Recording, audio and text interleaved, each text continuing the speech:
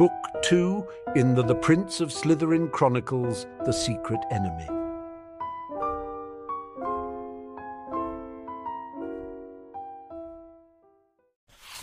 Chapter 45. Meet Regulus Black. The 9th of May, 1993. The Prince's Lair. Please, Harry, we're all friends here. Call me Regulus. I take it, Mr. Potter, that you are unsurprised by this development? Drawled Lucius Malfoy. I wouldn't say unsurprised, Mr. Malfoy, but the pieces all fit. To sit in that chair, he would have to have been a former prince, and the number of people who've held that position and could possibly still be alive is rather small. And then I remembered that Nymphadora Tonks, who is descended from House Black, is a metamorphmagus, supposedly the first one in over a century. But it was recently suggested to me that Tonks wasn't necessarily the only metamorphmagus from the Black family in all that time, just the only one to be discovered and forced to register under the Conscription Act. What can I say? Regulus Black said with another smirk. I've always been an overachiever. Indeed, said Malfoy. Well, I look forward to hearing the tale of exploits that led you to return to Hogwarts while masquerading as a foppish defence instructor. But first, there is a matter of protocol to consider. Oh? Regulus responded. Yes, specifically there are strict protocols for recognising the primacy of Princes Emeritus when more than one of us is present in this room, as the rune spore can expound upon at length.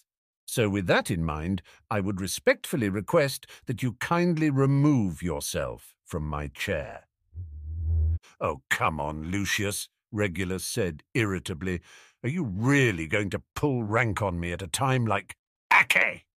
The former prince jumped suddenly as the three-headed silver rune spore suddenly leaned in and began to hiss and snap at him angrily. All right, honestly, he said as he got up and relocated to the chair to the left of the Hydra throne. Of course the rune spore like you best, Lucius.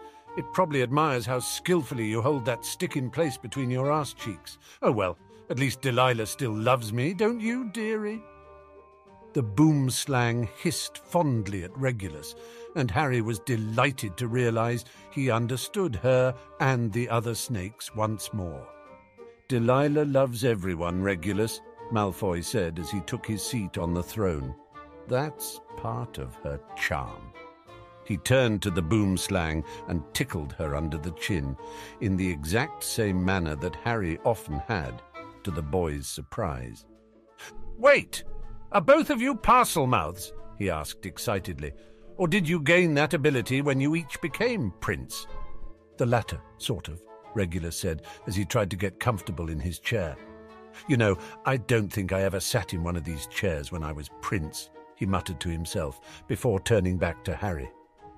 When the Hydra approves a Slytherin as prince, he or she gains a limited amount of Parseltongue. We can't talk with real or conjured snakes, but we can communicate with the Hydra or with any other of the artificial snakes of Hogwarts Castle. He smiled. You being a real Parselmouth, and aren't you a mean one for letting everyone think your brother was the only one around? Well, that just gives you an unfair advantage in claiming the throne for yourself, which is, of course, a perfectly Slytherin way of doing things. But there are ways of attracting the Hydra's attention without it, though typically it takes longer. Most princes don't gain the title until 5th year. Indeed, said Lucius. A slight majority of princes have been Parselmouths throughout history, though there have been fewer and fewer since the passage of the Inheritance Act and other government policies meant to destroy the legacy of Salazar Slytherin. But enough about ancient history. Regulus Black, I should like to know very much where you have been these last 13 years. Well, Lucius, it's a long story. One that starts with a cave in Dorset. No, that's not right. It really begins with a house elf.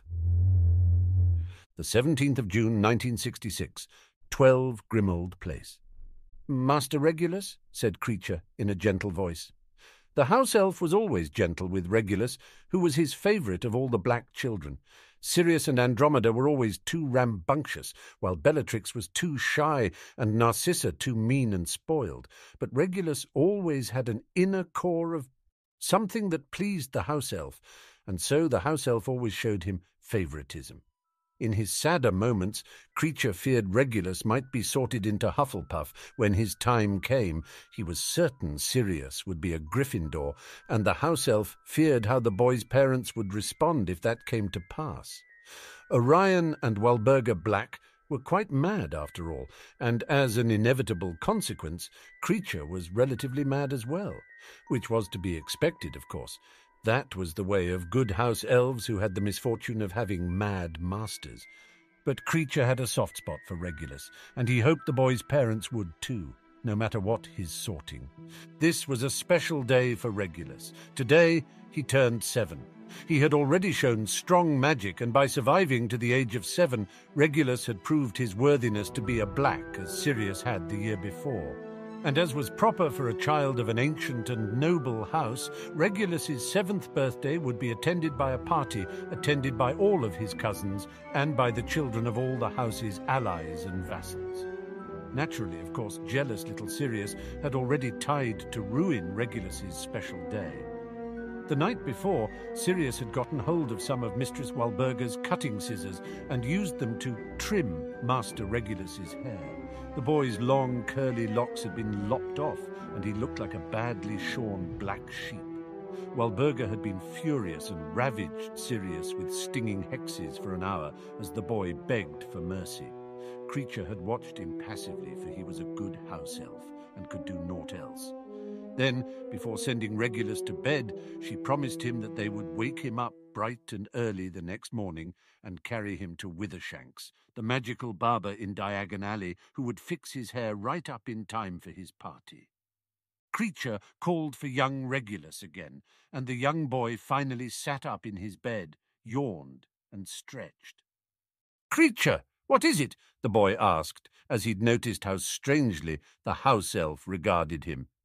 "Master Regulus, your hair," Creature said in surprise. Regulus frowned. He was sure his hair still looked awful, but Creature had known that the night before. Had it gotten worse during the night? Regulus reached up to feel his head, and then he was astonished to feel a full head of hair. He jumped out of bed to check the mirror on his dresser.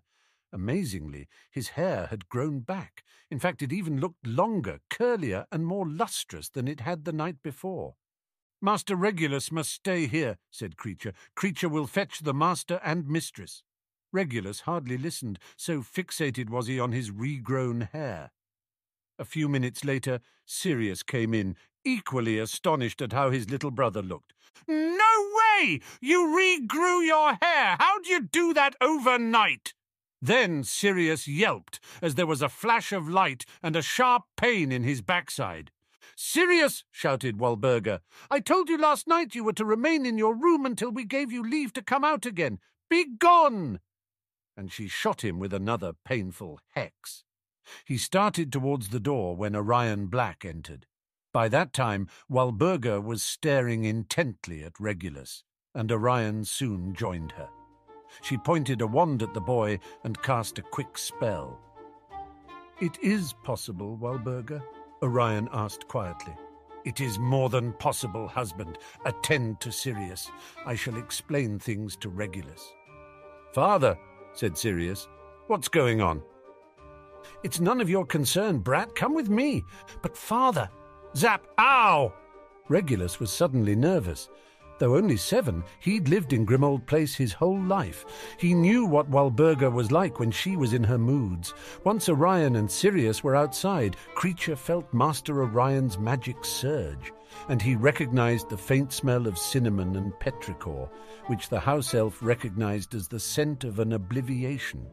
Master Sirius would remember nothing of these matters. Walburga sat Regulus down on his bed. "My son, today is a blessed day, for you have shown a rare and special gift, one that has not manifested in our family in many years. You are blessed, my son, and also cursed. For there are those who would use you for your talent, those who would enslave you. Tomorrow we shall make arrangements for you to meet with your great-aunt Cassiopeia. She will have much to teach you, though I warn you that she may be a harsh teacher. She will not coddle you as I have these many years." Regulus shuddered. If Walburga's parenting was coddling, he was frightened to think what Cassiopeia would be like. "She will help you to develop your gift," she continued, "but it is one you must conceal, must hide away forever, except for when you are compelled to use it. For those fools in the ministry would be jealous if they found out. They would enslave you to their will, and you would never reach the glory expected of a son of House Black. Why, they might even force you to consort with mudbloods." Regulus nodded silently. After 7 years he still wasn't sure what a mudblood was, but he knew from his mother and father that they were the worst things in the world. In the corner, Creature smiled. Long had he watched this one, and Creature was certain that Regulus was touched by fate, even as Sirius was. Walburga and Orion would pay for their sins with madness, decay, and like an early death. But no matter how many stinging hexes the psychotic woman fired off at them, their sons would someday flourish. Well, the 2 younger sons, anyway. The 12th of July, 1972, the Leaky Cauldron. Diagon Alley. The young man was thin, skin and bones practically, with dark skin and hair styled into what a muggle might describe as an impressive afro. In fact, had he not obviously been a wizard thanks to his fashionable robes, onlookers might have thought he'd just gotten off a boat from Africa. He made his way through the Leaky Cauldron before finding a secluded booth near the back, one that was already occupied. Said occupant appeared to be a young woman in her late 20s, drop-dead gorgeous with red hair, green eyes and a fashionable low-cut dress. Appearances were deceptive where the House of Black was concerned. The woman looked up. "Excuse me," she said irritably at the boy's presumption. "Do I know you?" "You're slipping in your old age, Auntie," the boy said cheekily. "You wore that same body last year." The woman made a face. "Did I really? My, how they all run together after a while. Hardly was a fair test now, was it, my dear Regulus?" Regulus studied his great-aunt Cassiopeia carefully. "This was no test, Aunt Cassiopeia. You weren't even trying to conceal yourself. What's going on?" "Don't be so paranoid, Regulus. Can't an old woman just want to say goodbye to her favourite nephew?" "You're not old at the moment, Aunt Cassiopeia. In fact, you look rather... Wait, what do you mean, goodbye?" And now I'll never know how that sentence would have ended," she said with a saucy smirk. "When I said goodbye, I meant goodbye. I've decided to leave Britain, for a while at least. Things are getting a bit dicey here with that Voldemort chappie on the rise, so I've decided to go abroad for a while." "Why would you be afraid of from Lord Voldemort? He supports the purebloods. Mother says he'll ensure that the Blacks rise to the top again. Does she now?" "Well, personally, little Regulus, I've never heard of a Dark Lord who ever wanted anyone to rise but himself. In any case, you're starting Hogwarts in a few months. You'll need to focus on learning real magic, not the trickery I've been teaching you." Regulus shook his head in annoyance. "But where will you go?" She studied the menu carefully. "I was thinking of Marseille." Regulus was quiet at that. "Marius and Alphard both live in Marseille?" "Indeed they do, little Regulus, and soon I'll be there with them. 3 gay bachelors enjoying the sights and sounds of the French Riviera. It will be divine." Regulus said nothing for a moment before he finally spoke. "Marius and Alphard aren't part of the family anymore." "No, Marius and Alphard aren't on Walburga's precious genealogy tree anymore. They'll always be family to me." Finally, she looked up into Regulus's eyes and pierced him with the intensity of her expression. "You may say I don't look old right now, but that doesn't change the fact that I am old. In the end, metamorph magic can't change who you really are on the inside. I'm an old woman, and I've no idea how much time I have left. I've decided to stop squandering it in order to maintain a fragile peace with people whose narrow-minded views bore me. I mean, it's not like I have any children of my own to tie me to this benighted nation." She paused and smirked again. "Well, none that I know of." "What does that mean?" he asked in confusion. She crooked an eyebrow at him, and then suddenly the beautiful young woman transformed into a tall, handsome, muscular man with red hair and green eyes, and still wearing the low-cut dress. "What are you doing?" he hissed at her, while looking around wildly to see if anyone had been watching. In an instant, she was in her previous form and laughing at him. "I'll miss you, Regulus. You're so easily scandalized." The boy sighed and rubbed his forehead. Then he looked up suddenly. "Wait a minute. So when you say you and Marius and Alphard will be a trio of bachelors, you mean—" "Yes, I am indeed planning to spend some time on the French Riviera, seeing how the other half lives." He wiped his hand over his face as if trying to erase an awful thought. "Please don't share any of your exploits with me until I'm at least 15. She laughed again and turned back to the menu. The 1st of July, 1976, Chevenois, the estate of Arcturus Black.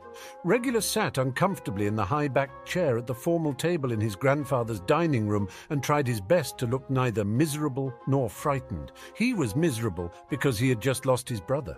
He was frightened because of how he lost his brother. 3 nights before, his mother had put Sirius under the Cruciatus curse for 7 seconds over some disagreement about politics. The next night, Sirius had snuck out of 12 Grimold Place and disappeared. The morning after that, Walburga and Orion received an owl from Charles Potter, tersely stating that Sirius was with the Potter family, that Charles had begun legal proceedings to make Sirius a ward of House Potter, and that Walburga and Orion would acquiesce to that unless Walburga wanted to spend the rest of her life in Azkaban for using an unforgivable curse.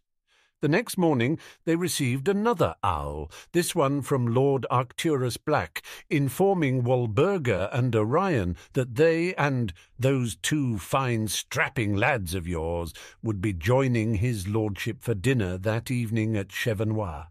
Any alternative dinner plans be damned. Though only in his mid-70s, Arcturus Black looked much older than a wizard of his years should. He was largely confined to a wicker wheelchair, and attached to the back of it was a strange breathing apparatus, which consisted of a mask connected via a tube to a small portable tank full of a thick blue mist. Also in the tank were a dozen or so tiny, fairy-like creatures, the like of which Regulus had never seen before. Ever so often Arcturus would start to cough, and then he would place the mask over his face and breath deeply. The tiny, floating creatures would glow more brightly, and then dim in time with his laboured breathing.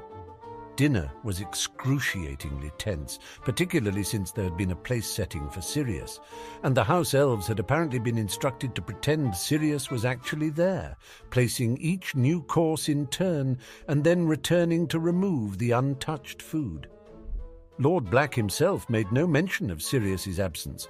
Instead, he made amiable chit-chat about Regulus's Quidditch success, his upcoming dueling tournament on the continent, on the likelihood that he might become Slytherin prefect in his 5th year. Finally, when a house elf removed Sirius's untouched plate of salmon amandine with roasted asparagus and replaced it with an enormous slice from an Italian cream cake, complete with a scoop of ice cream, Walburga finally snapped. "Arcturus, enough of these games! You brought us here because of what happened to Sirius, so say what you mean to say and be done with it." The old man took a long sip from his wineglass with a deliberate, almost majestic slowness. "What happened to Sirius? And tell me, Walburga, what exactly happened to my heir that should demand my attention?" Regulus looked up in surprise. As far as he knew, his father Orion was Arcturus's heir. The old man noticed his confusion. "Oh, yes, Regulus, your father surrendered his right to the Black Lordship many years ago, and I selected your older brother Sirius to stand in his place, though Sirius himself likely has no idea of that fact." "Father," Orion interrupted, "do you have something intelligent to add to the discussion, Orion?" Arcturus inquired with an oddly terrifying mildness. Orion looked down at his dessert plate and finally shook his head piteously. "I thought not," Arcturus continued before turning to Walburga. "I've brought you here because I have things to explain to your other son, things he must know, burdens he must now carry. Sirius remains my heir, Walburga, but you, by your contemptible actions, have most likely made him into a sworn enemy of the Dark Lord, and few wizards survive that designation for long. Consequently, I am forced to pursue contingency plans." "I hope the Dark Lord obliterates him," Walburga spat angrily, but without making eye contact with Arcturus. Arcturus laughed contemptuously. "Perhaps he will, Walburga, but you will not. Hear me now, both of you. I forbid either of you to take any further action against Sirius. If it is destiny to die at the hands of Voldemort or his lackeys, so be it. But if I learn that either of you have done anything to harm him—" He paused and then narrowed his eyes as he studied Walburga. The woman still wouldn't make eye contact with him, and Regulus thought she was wise. For the first time, he could see why so many people feared Arcturus Black. "You know me, Walburga Black," he said in a cold, breathy whisper that hinted at hidden power barely constrained. "You know the secrets I guard and the powers I command. If you challenge me in this matter, you will wish I had contented myself to strike you down with the unforgivable curse you so foolishly used on my grandson. I will make you beg for death. Nod if you understand me." Still, without looking up from her melting dessert, Walburga Black nodded once. "Good," Arcturus said. "Now leave us. Neither of you seems interested in dessert, so begone both of you. I will send the boy home via Flu when I am done with him." Without another word, and without looking at their completely unnerved son, Walburga and Orion Black rose and stiffly walked out of the dining room. Arcturus watched them leave before turning back to Regulus. "Finish your cake, Regulus. Ophelia, my kitchen elf, is exceptionally talented at desserts." Regulus nodded quietly and returned to his dessert, which he ate in silence. Afterwards, the two retired to Arcturus's private study, where the old man's chief house elf, Catesby, provided a butterbeer for Regulus and a glass of port for the old man. Arcturus studied his grandson for what seemed like an eternity before speaking. "Did you bring your wand, Regulus?" he finally asked. Regulus nodded quickly and pulled out his wand. "You will swear an oath of secrecy covering everything we say in here tonight. Now."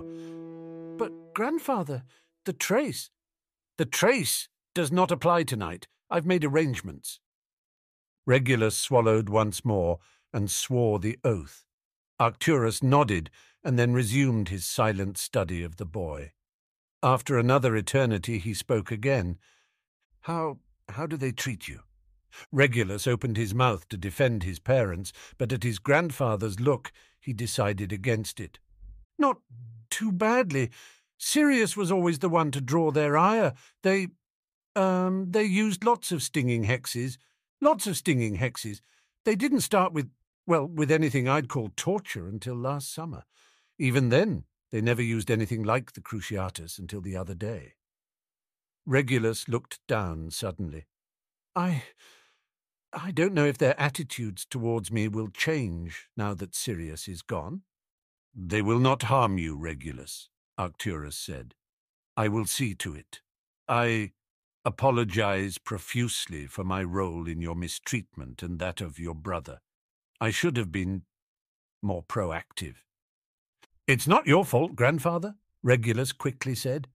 "Oh, but it is, my boy, it is, you see." Arcturus paused, and for a man of his natural power suddenly looked quite vulnerable. "I was the one responsible for your parents' madness." Regulus stared at the man, speechless. Arcturus nodded as if to confirm the truth of his words. "We blacks pride ourselves on the purity of our blood, toujours pur and all that, but there are limits to what levels of consanguinity can be tolerated either by magic and society. First cousins marrying exceeds that limit." Regulus shook his head. "I don't understand." "First cousins? I know father and mother are second cousins, but—" "First cousins. That family tree your mother guards so jealously and prunes so furiously contains some inaccuracies. Most notably, for purposes of our discussion, Pollux Black, my cousin and your putative grandfather, was sterile, the result of a curse he'd suffered when he was a young man. Rather than annul his wedding to your grandmother Irma Crabbe and bring scandal down upon the house, not to mention be forced to repay the exorbitant dowry she'd brought to their marriage, Pollux arranged for Irma to enter into a long-term adulterous relationship with my younger brother Regulus, for whom you are named. Thus, your mother is not my first cousin, but my niece, a fact which was concealed from me until after I approved of their marriage, and indeed after their eldest child was born. Sirius? Regulus said, but he was surprised when Arcturus shook his head no. You and Sirius had an older brother, Polaris Black. He was severely deformed. Worse, he was violently insane, even from early childhood. What happened to him? Regulus asked. Arcturus merely gazed at him before changing the subject. The name Polaris Black would not be mentioned again that night.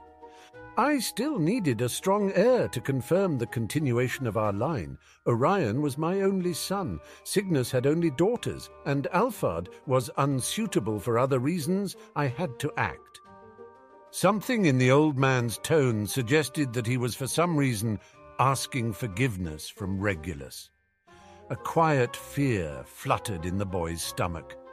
What did you do, grandfather? Arcturus paused and took 3 long, dragging breaths from his breathing mask.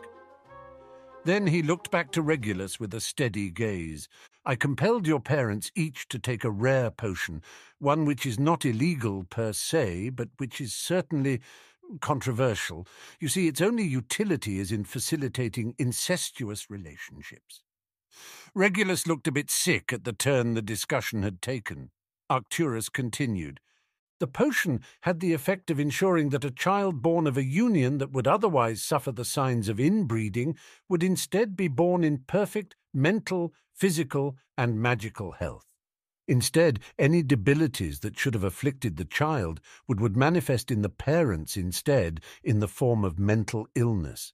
After that, Orion and Walburga gave me Sirius, who was everything I wanted in an heir despite, or perhaps because of his rebelliousness. Had they stopped there, your parents would have been highly eccentric, but not beyond the acceptable boundaries for wizarding behavior in this day and age.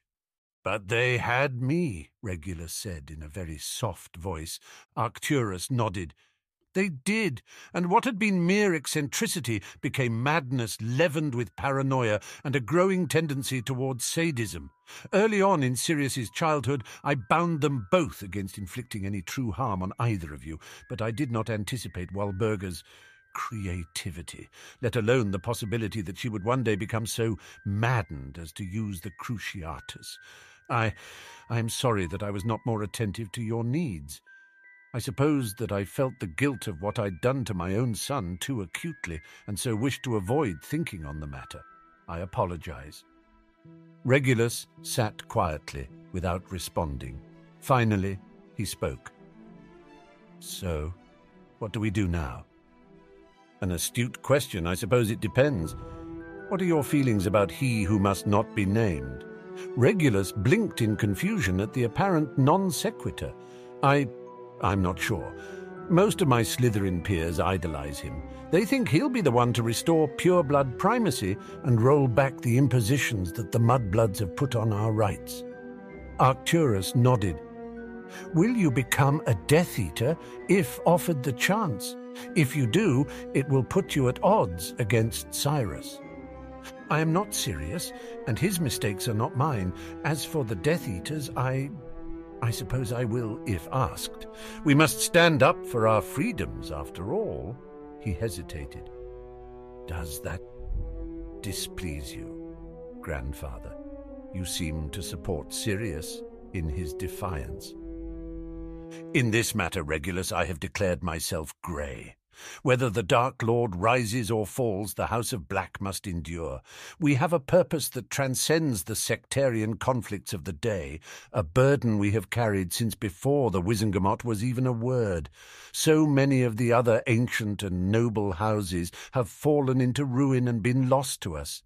So many, even today, have forgotten our ancient purposes. Harfang Longbottom died before his time, and I don't even know if he passed along the ancient knowledge to his son Archimedes. Charles Potter is a fool who raised his only son as a wastrel. The Gaunts and Gamps are extinct, and the Doges are soon to follow. Malfoy not, Selwyn, Wilkes, Rosier, all given over to corruption of one form or another. You and your brother are my last hope. Can you blame me for wanting to ensure that you were powerful, healthy, and sane wizards?" Arcturus leaned back in his wheelchair. "No, Regulus. If you are not opposed to joining the Dark Lord, then you have my leave to do so, provided that you promise to be careful about it and to survive at all costs, just as Sirius has my leave to take up arms against the Dark Lord. Whether Voldemort wins or loses, one of you must survive to carry on the name of Black and take your place along the Watchtower." "Along the Watchtower?" Regulus was confused. Arcturus simply nodded gravely. When the 17 ancient and noble houses joined together to form the first Wizards' Council, the precursor to the Wizengamot, we had a purpose, and it was indeed a noble one. A purpose you must now be made to understand. Arcturus lifted his head and called out to his house elf. "Catesby, fetch the book!" A few seconds later there was a pop, and Arcturus's favourite house elf was there, bearing aloft an ancient tome with a leather cover and a metal latch to keep it closed and locked when not in use. Though the gilded letters on the front cover were faded with time, Regulus could still faintly make out 2 words. Anathema Codex, the 9th of June, 1979, 8 p.m., Upper Appleby. As Regulus listened to the screams of the victims, he narrowly fought down the urge to vomit inside his mask. As revolting as the display was, on some level he thought the worst thing might be having to admit to himself that Sirius had been right. For years, Regulus's mother and father had extolled the virtues of Lord Voldemort, the pure-blood messiah who would purge wizarding Britain of all blood traitors and mudbloods and restore the rightful ascendancy of the purebloods and the ancient and noble houses who led them. And for years, those had been just words he had internalized and Sirius had mocked. Better acceptance, he'd thought, than bear the lash as Sirius had seemed eager to do. In his 6th year, Regulus had become Prince of Slytherin, in large part because he had become the most eloquent advocate for the Dark Lord's views among the Slytherins, even though he'd never met the man face to face. Granted, aspects of the Hydra throne were dissatisfied with Voldemort's agenda, and as a whole, the Hydra was unwilling to share anything it might know about the Dark Lord. In the end, though, Regulus Black ruled Slytherin in Voldemort's name for his last 2 years of school, while Sirius seemed to continually flirt with expulsion, no matter how well he did in class. But now, all of that seemed childishly irrelevant in the face of the reality of following Voldemort. Pointless, violent carnage. Tonight had been Regulus's very first mission as a Death Eater, and he was already sick of it. He was not a full member yet. He would take the Dark Mark in a week's time on his 18th birthday, but this night was his formal introduction to the Knights of Walpurgis. Dolohov, the degenerate swine, had been put in charge. The attack had been on the small wizarding village of Upper Appleby, which had been targeted because it was located within a larger Muggle town, and the wizards of Upper Appleby were assimilated into Muggle culture to a degree the Dark Lord found unacceptable. It had been one thing for Regulus to hear his mother rant constantly about mudblood filth, and oh how her rants had gotten worse since Orion had passed away just a few months earlier. But to be on an actual raid? To hear the screams firsthand? Suddenly, Walburga's bigoted rants were revealed for the ignorant, hateful nonsense they truly were. But the worst part were those twins. They weren't auras, but they fought like auras, powerfully and boldly. It was just the 2 of them, but they'd shown up out of nowhere and dared to take on 5 Death Eaters in order to buy time for a score or so, mudbloods to escape from the range of the Death Eaters' anti-portkey and anti-apparition wards. Though Regulus himself was already a champion duelist within his age group, he was genuinely impressed with the twins' combat skill. But even more so than their skill, Regulus was impressed by their bravery in fighting such odds to cover the mudbloods and blood traitors of Upper Appleby as they fled. Then one of the twins got in a lucky shot against Rosier with a cutting curse, causing the Death Eater to drop his wand. The sound of Rosier's scream startled Regulus, and more out of instinct than any intent, the boy fired off an Expelliarmus that got past the man's defence, stripping him of his wand. "Fabian!" the other twin had cried out as he tried to throw a shield over his defenceless brother, only to leave himself exposed in the process. Dolohov lashed out with his signature entrail-expelling curse, and Regulus once more came close to vomiting at the sight of the spell's grisly effects. "Gideon, you bastards!" The other twin scrambled towards his fallen brother, who was now seconds from death, and tried to reach for his wand. He never stood a chance. "Crucio!" Rosier's Cruciatus curse hit the poor man, Fabian Prewitt, according to the next day's newspaper account, and his screams were ear-shattering. The other Death Eaters soon joined in, laughing at the man's agony. Rosier even suggested that they take him back to their base and see how long they could torture someone and still keep him alive. Suddenly, Regulus realized how much he hated Evan Rosier, how much he hated Antonin Dolohov, how much he even hated his mother and father for encouraging him into this life. And as he watched Fabian Prewitt scream in agony and flop around helplessly in the blood and viscera of his murdered twin, Regulus suddenly hated himself. Luckily, there was one spell for which absolute hatred was a prerequisite. "Avada Kedavra!" Regulus said in an eerily calm voice. A bolt of green energy shot from his wand into the body of Fabian Prewitt, ending his pain and his life with a single spell. "What was that for, Mr. Blanco?" Rosier said petulantly. "I had plans for that one." Dolohov and the others also turned back to face him.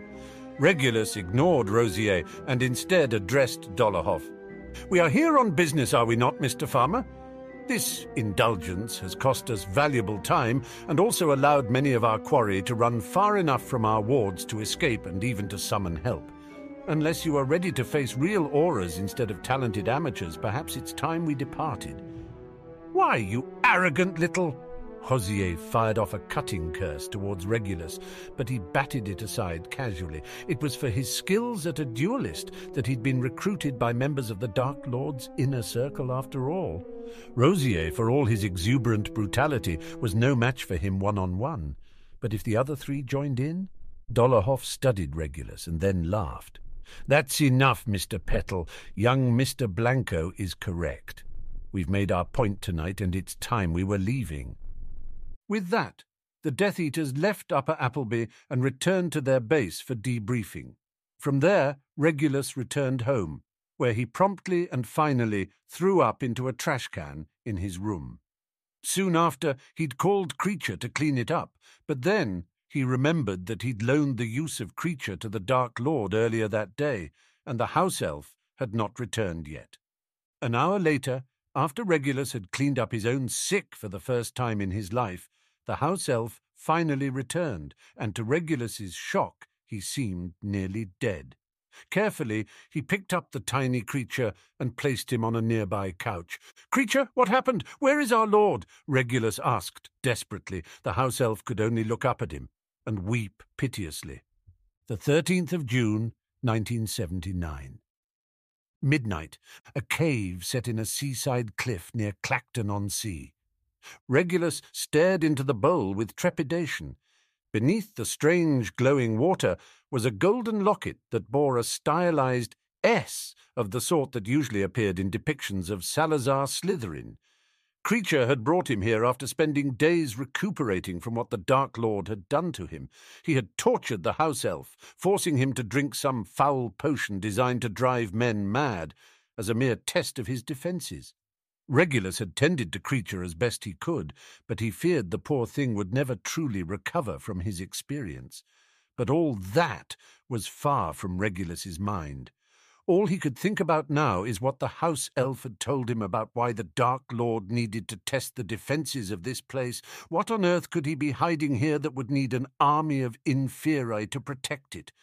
Regulus thought he knew and feared he was right. The wizard closed his eyes and steeled himself. Then he pointed his wand at the bowl and cast the identification spell that Arcturus Black had taught him the summer he turned 15. Inside its basin, the locket glowed slightly, and then a single sigil appeared in the air over the deadly potion. Regulus stared, transfixed in horror. In the summer of 1976, his grandfather had insisted that he learn all the identification sigils from the Anathema Codex. Much of the contents of that dire book were terrifying for the young boy, but as Arcturus had told him, he had an obligation to learn and recognize the spells and rituals contained within it.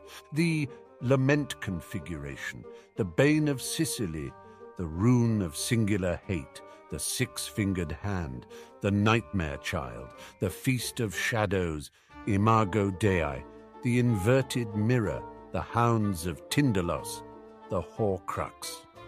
And that last nightmare was what lay resting at the bottom of the basin, a Horcrux. The Dark Lord made a Horcrux, Regulus thought to himself as he fought the urge to laugh hysterically. The Dark Lord is the sort of person even capable of making a Horcrux, and I am 4 days away from taking his mark and swearing to him my undying allegiance. Regulus did laugh at that. The sound of his strangled giggle reverberated around the cavern eerily, and he quickly got hold of himself. "Creature," he commanded, "tell me again everything you know about the defences of this object." The house elf complied, and Regulus soon understood the purpose of the trap. To secure the locket, either he would drink all of the potion, or he could command Creature to do it, and the bound servant would do so even though he would surely die from a second exposure to the cursed liquid. On another night, he might have made a different decision, but he had just spent days nursing the loyal Creature back to health, and just 4 days before, he had taken his first life. It didn't matter that he had saved Fabian Prewett from a fate worse than death. He had murdered, and his guilt demanded atonement. And so, at his command, Creature fed the repentant Death Eater bowl after bowl of Voldemort's devilish potion. With each sip, Regulus wept as he recalled every hateful remark ever made to him, and every one he'd made to someone less fortunate. Every time he hid under the covers and pretended he couldn't hear Sirius crying in the next room. Every time he'd felt the sting of his mother's wand, and every time he'd deliberately gotten Sirius into trouble rather than bear the lash of their mother's anger by himself. And between each memory, always the screams of those wizards and witches from Upper Appleby who couldn't escape, and the cold, lifeless eyes of Fabian Prewett staring up at him in accusation. Finally the potion had been drunk, and Creature followed the rest of his orders. He took the locket, leaving behind the copy Regulus had transfigured and the mocking note it contained. The house elf swore that he would destroy the Horcrux locket, and Regulus, alone and racked by agonizing thirst, would die in expiation of his sins.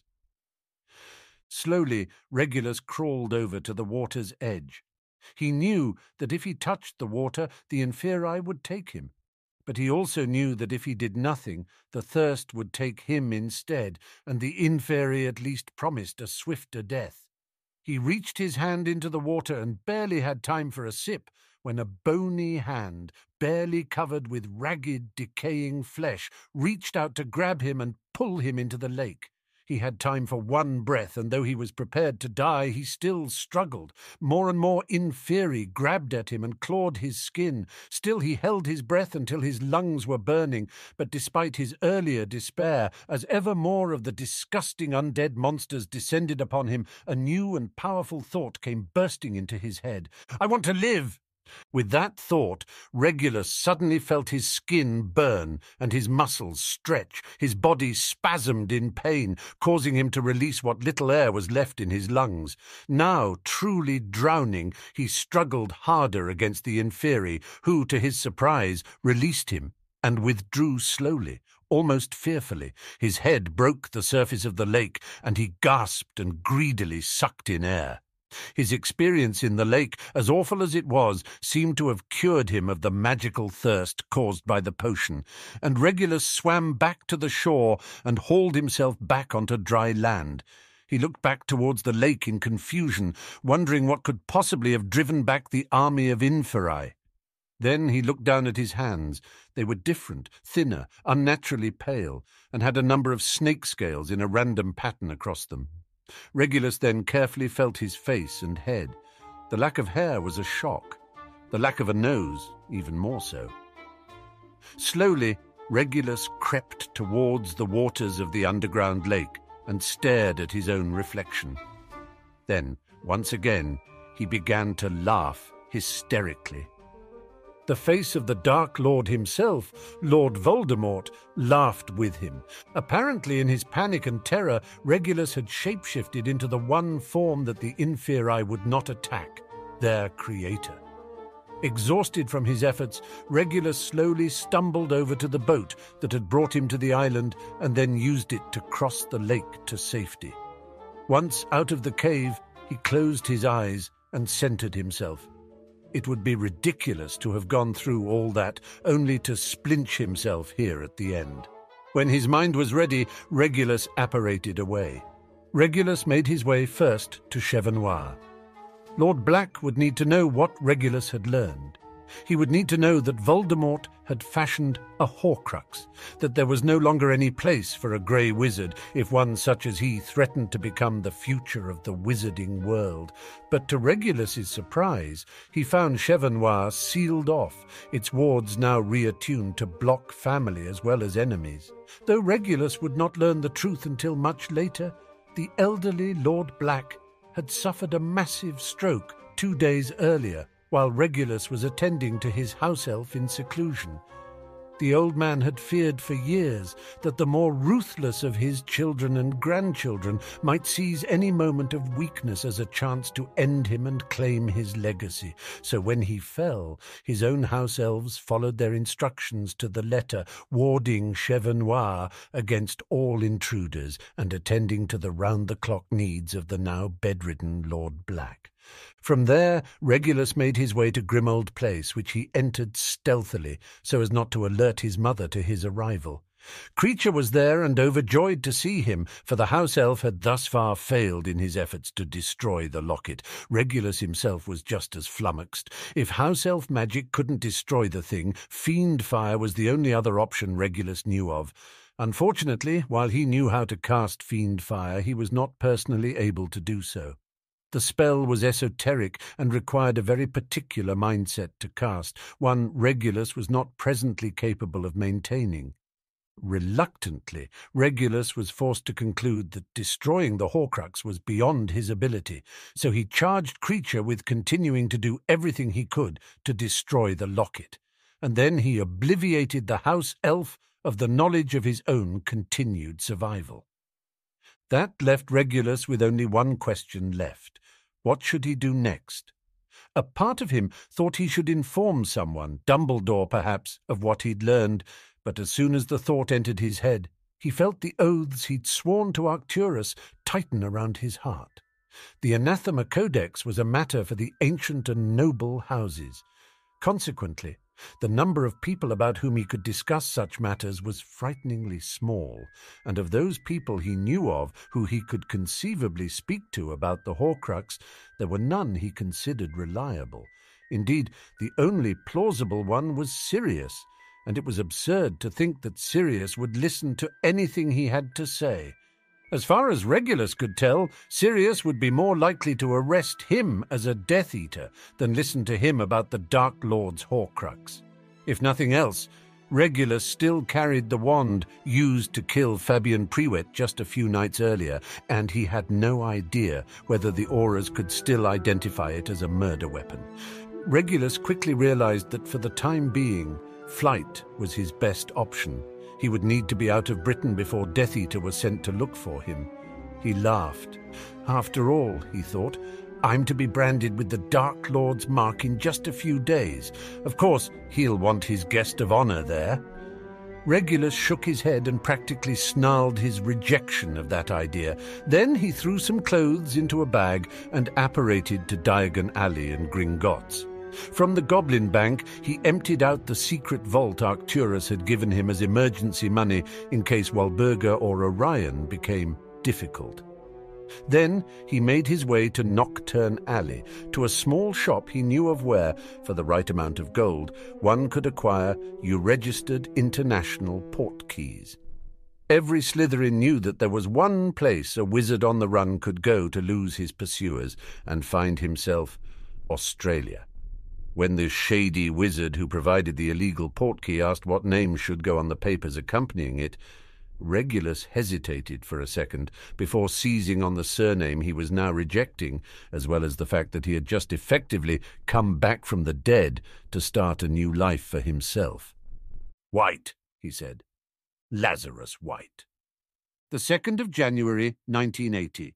Wagga Wagga Township, New South Wales, Australia. Having lived his entire life in Britain, and having lived an insular life even by the standards of most Brits, to say Lazarus White was out of his element in Australia was a bit of an understatement. Australia's total wizarding population was slightly smaller than Britain's, and it was spread across a whole continent. But then again, Australia's Muggle population was only about a third of Britain's, which meant that the wizard-to-Muggle ratio was much higher. The largest wizarding settlement in Australia was Horizont Alley in Sydney, which housed over 500 wizards and witches, about the same number as Diagon Alley. There were sizable communities across the continent, but he was amazed to learn that in most of them, wizards seemed to split their time evenly between wizarding society and Muggle society, working in Muggle jobs, partaking in Muggle entertainment, and dallying with Muggle partners to a degree that would make Voldemort want to scour Australia from the face of the world. Purebloods, or at least purebloods as he'd recognized the concept, were rare, as the vast majority of wizards had at least one Muggle grandparent. Australia's wizarding population overwhelmingly consisted of Muggle-borns and half-bloods, mainly of British descent, who'd decided, beginning in the middle of the 19th century, that there was no future for them in England. Europe was considered just as bad, while the various wizarding governments of the Americas all had reputations for intrusiveness of a different sort that put the British ministry to shame. Here in Australia, however, wizards and witches integrated themselves freely into the Muggle world, while proudly rejecting the efforts of what passed for a wizarding government to push them around.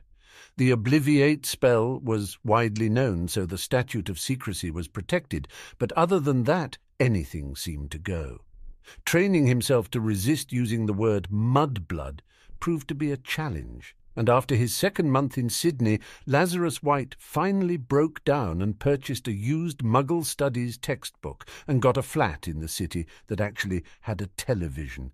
A man had laughed in his face when he'd asked about Fellivision, which Sirius had once assured him was what the device was called. After 6 months in Horizont Alley, however, Lazarus found that city life disagreed with him. Aside from the fact that he was blowing through his reserves of galleons at an alarming rate, there were just too many people who constantly seemed to want to know where he came from. Most of them were just being friendly. He found the Australian Muggles and wizards alike to be disturbingly gregarious compared to the Slytherins he'd grown up with, but a few seemed to think the mysterious stranger might have a secret that was valuable enough to seize by force. Luckily, Hogwarts' defence classes, while in decline, were still superior to anything available at the few small magical academies located down under. Still, Lazarus was inclined to relocate to someplace quieter, which happily was when he found out about Wagga Wagga. After enjoying Christmas and New Year's in Sydney, and wasn't the Muggles' fireworks show a treat, Lazarus packed up his meagre belongings and, after having the concept of bus explained to him, took one to the Muggle town of Wagga Wagga. Actually, Wagga Wagga was the name of 2 different towns. The Muggle Wagga Wagga was a town of about 40,000, located halfway between Sydney and Melbourne. Magical Wagga Wagga was actually located almost 200 miles further inland, in the middle of a particularly inhospitable part of the Australian outback. The two were connected by a permanent port key link which connected a particular door marked janitorial supplies in the back of a Muggle petrol station to a freestanding doorway situated in the middle of the magical Wagga Wagga's town square. The wizarding population was nearly 200, but there was also a decent number of squibs who had been turned out by their wizarding families, but who still preferred wizarding culture to Muggle. While Lazarus lacked the knowledge of Muggle pop culture to fully appreciate it, any Muggle-born who visited the wizarding village of Wagga Wagga would have thought it was something out of an old movie western, complete with horses, men and women in cowboy hats and dusters, and a saloon with swinging doors. It wasn't all like the Old West, though. There were plenty of wizards and witches in contemporary Muggle clothing, as well as some in the traditional clothing he'd have expected in Diagon Alley. To his surprise, there was a motorcycle parked in front of the saloon, next to two saddled horses. The sign over the saloon identified it as Waltzing Matildas, and there was a help-wanted sign in the window. Lazarus walked across the street from the magical doorway into the bar. It was surprisingly clean, if rustic. The ambience reminded him of the nicer bars in Nocturne Alley. Behind the bar, to Lazarus's surprise, was a beautiful young witch, 17 at the most, with dirty blonde hair and the prettiest, bluest eyes he'd ever seen. She was wearing a T-shirt with the logo of the Wollongong Warriors, an Australian Quidditch team. She was also wearing distractingly short, cut-off blue jeans. "Matty, another round!" yelled out a rough-looking local who was part of a crowd sitting at a table underneath a black-and-white television, not a Fellyvision, that seemed set to some Muggle sporting event. Football or soccer? Lazarus could never remember what it was called down here. He made his way to the bar as Matty poured 4 beers and then levitated them over to the group with her wand. Lazarus walked up to the bar, and she smiled as he sat down. He smiled back, suddenly conscious of the fact that the face he'd adopted for Lazarus White was quite a bit better looking and also a few years older looking than the one he'd worn as Regulus Black. "What'll it be, mate?" the girl asked in the omnipresent Australian twang that Lazarus had so far been unable to master. "Just a beer," he said. "Matty, was it?" She snorted.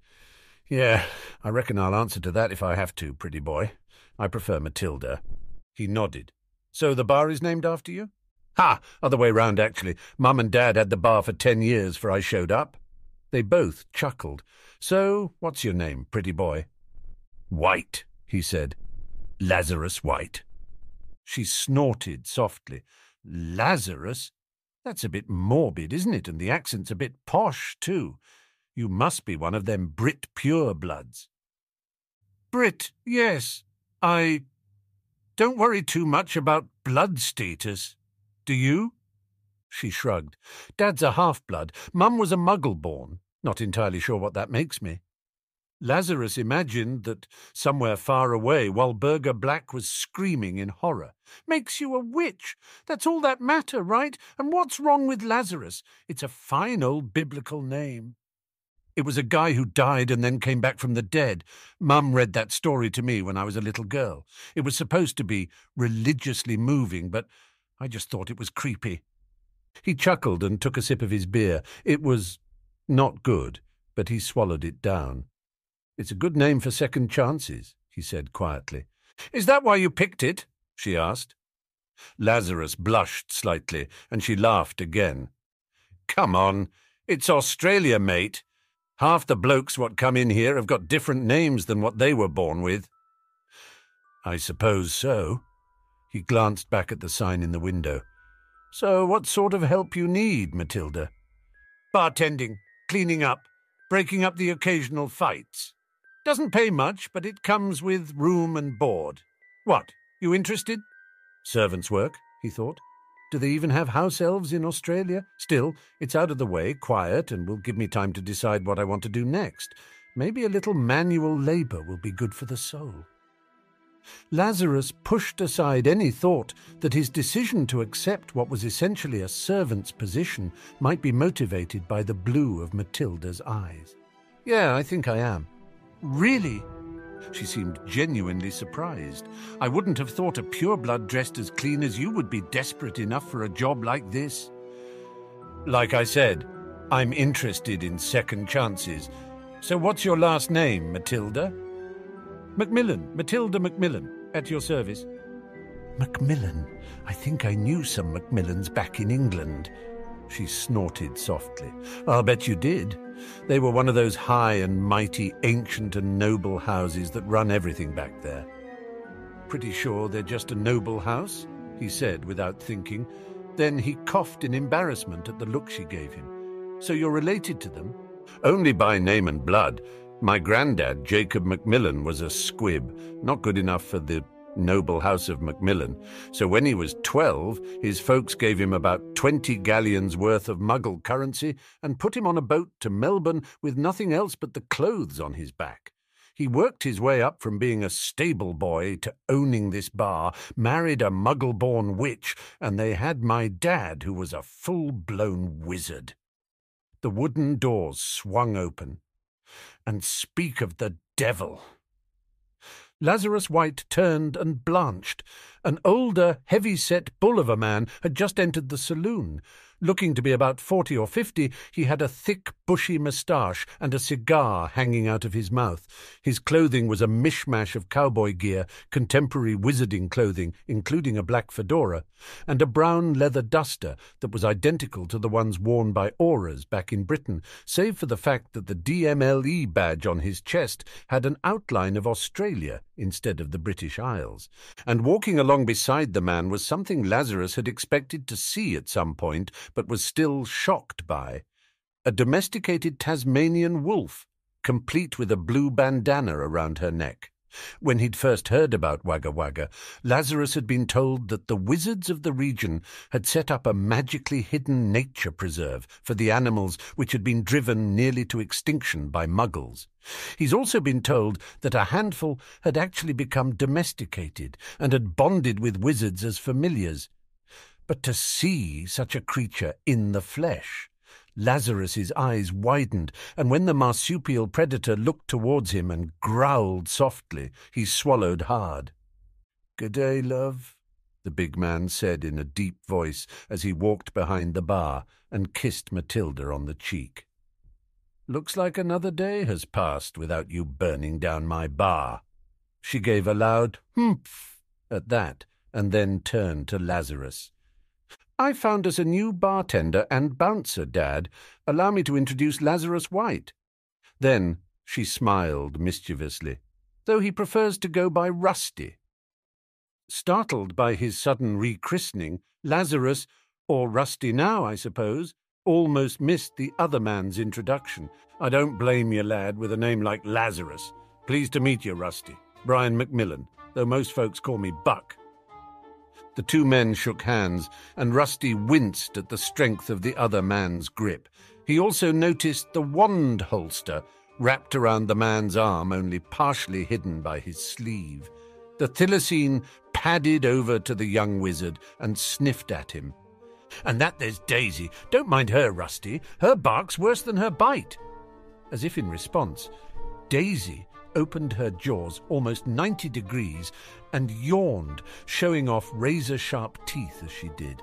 "Matty, you look after the bar for a spell. Daisy and I'll take young Rusty back to my office for a formal interview."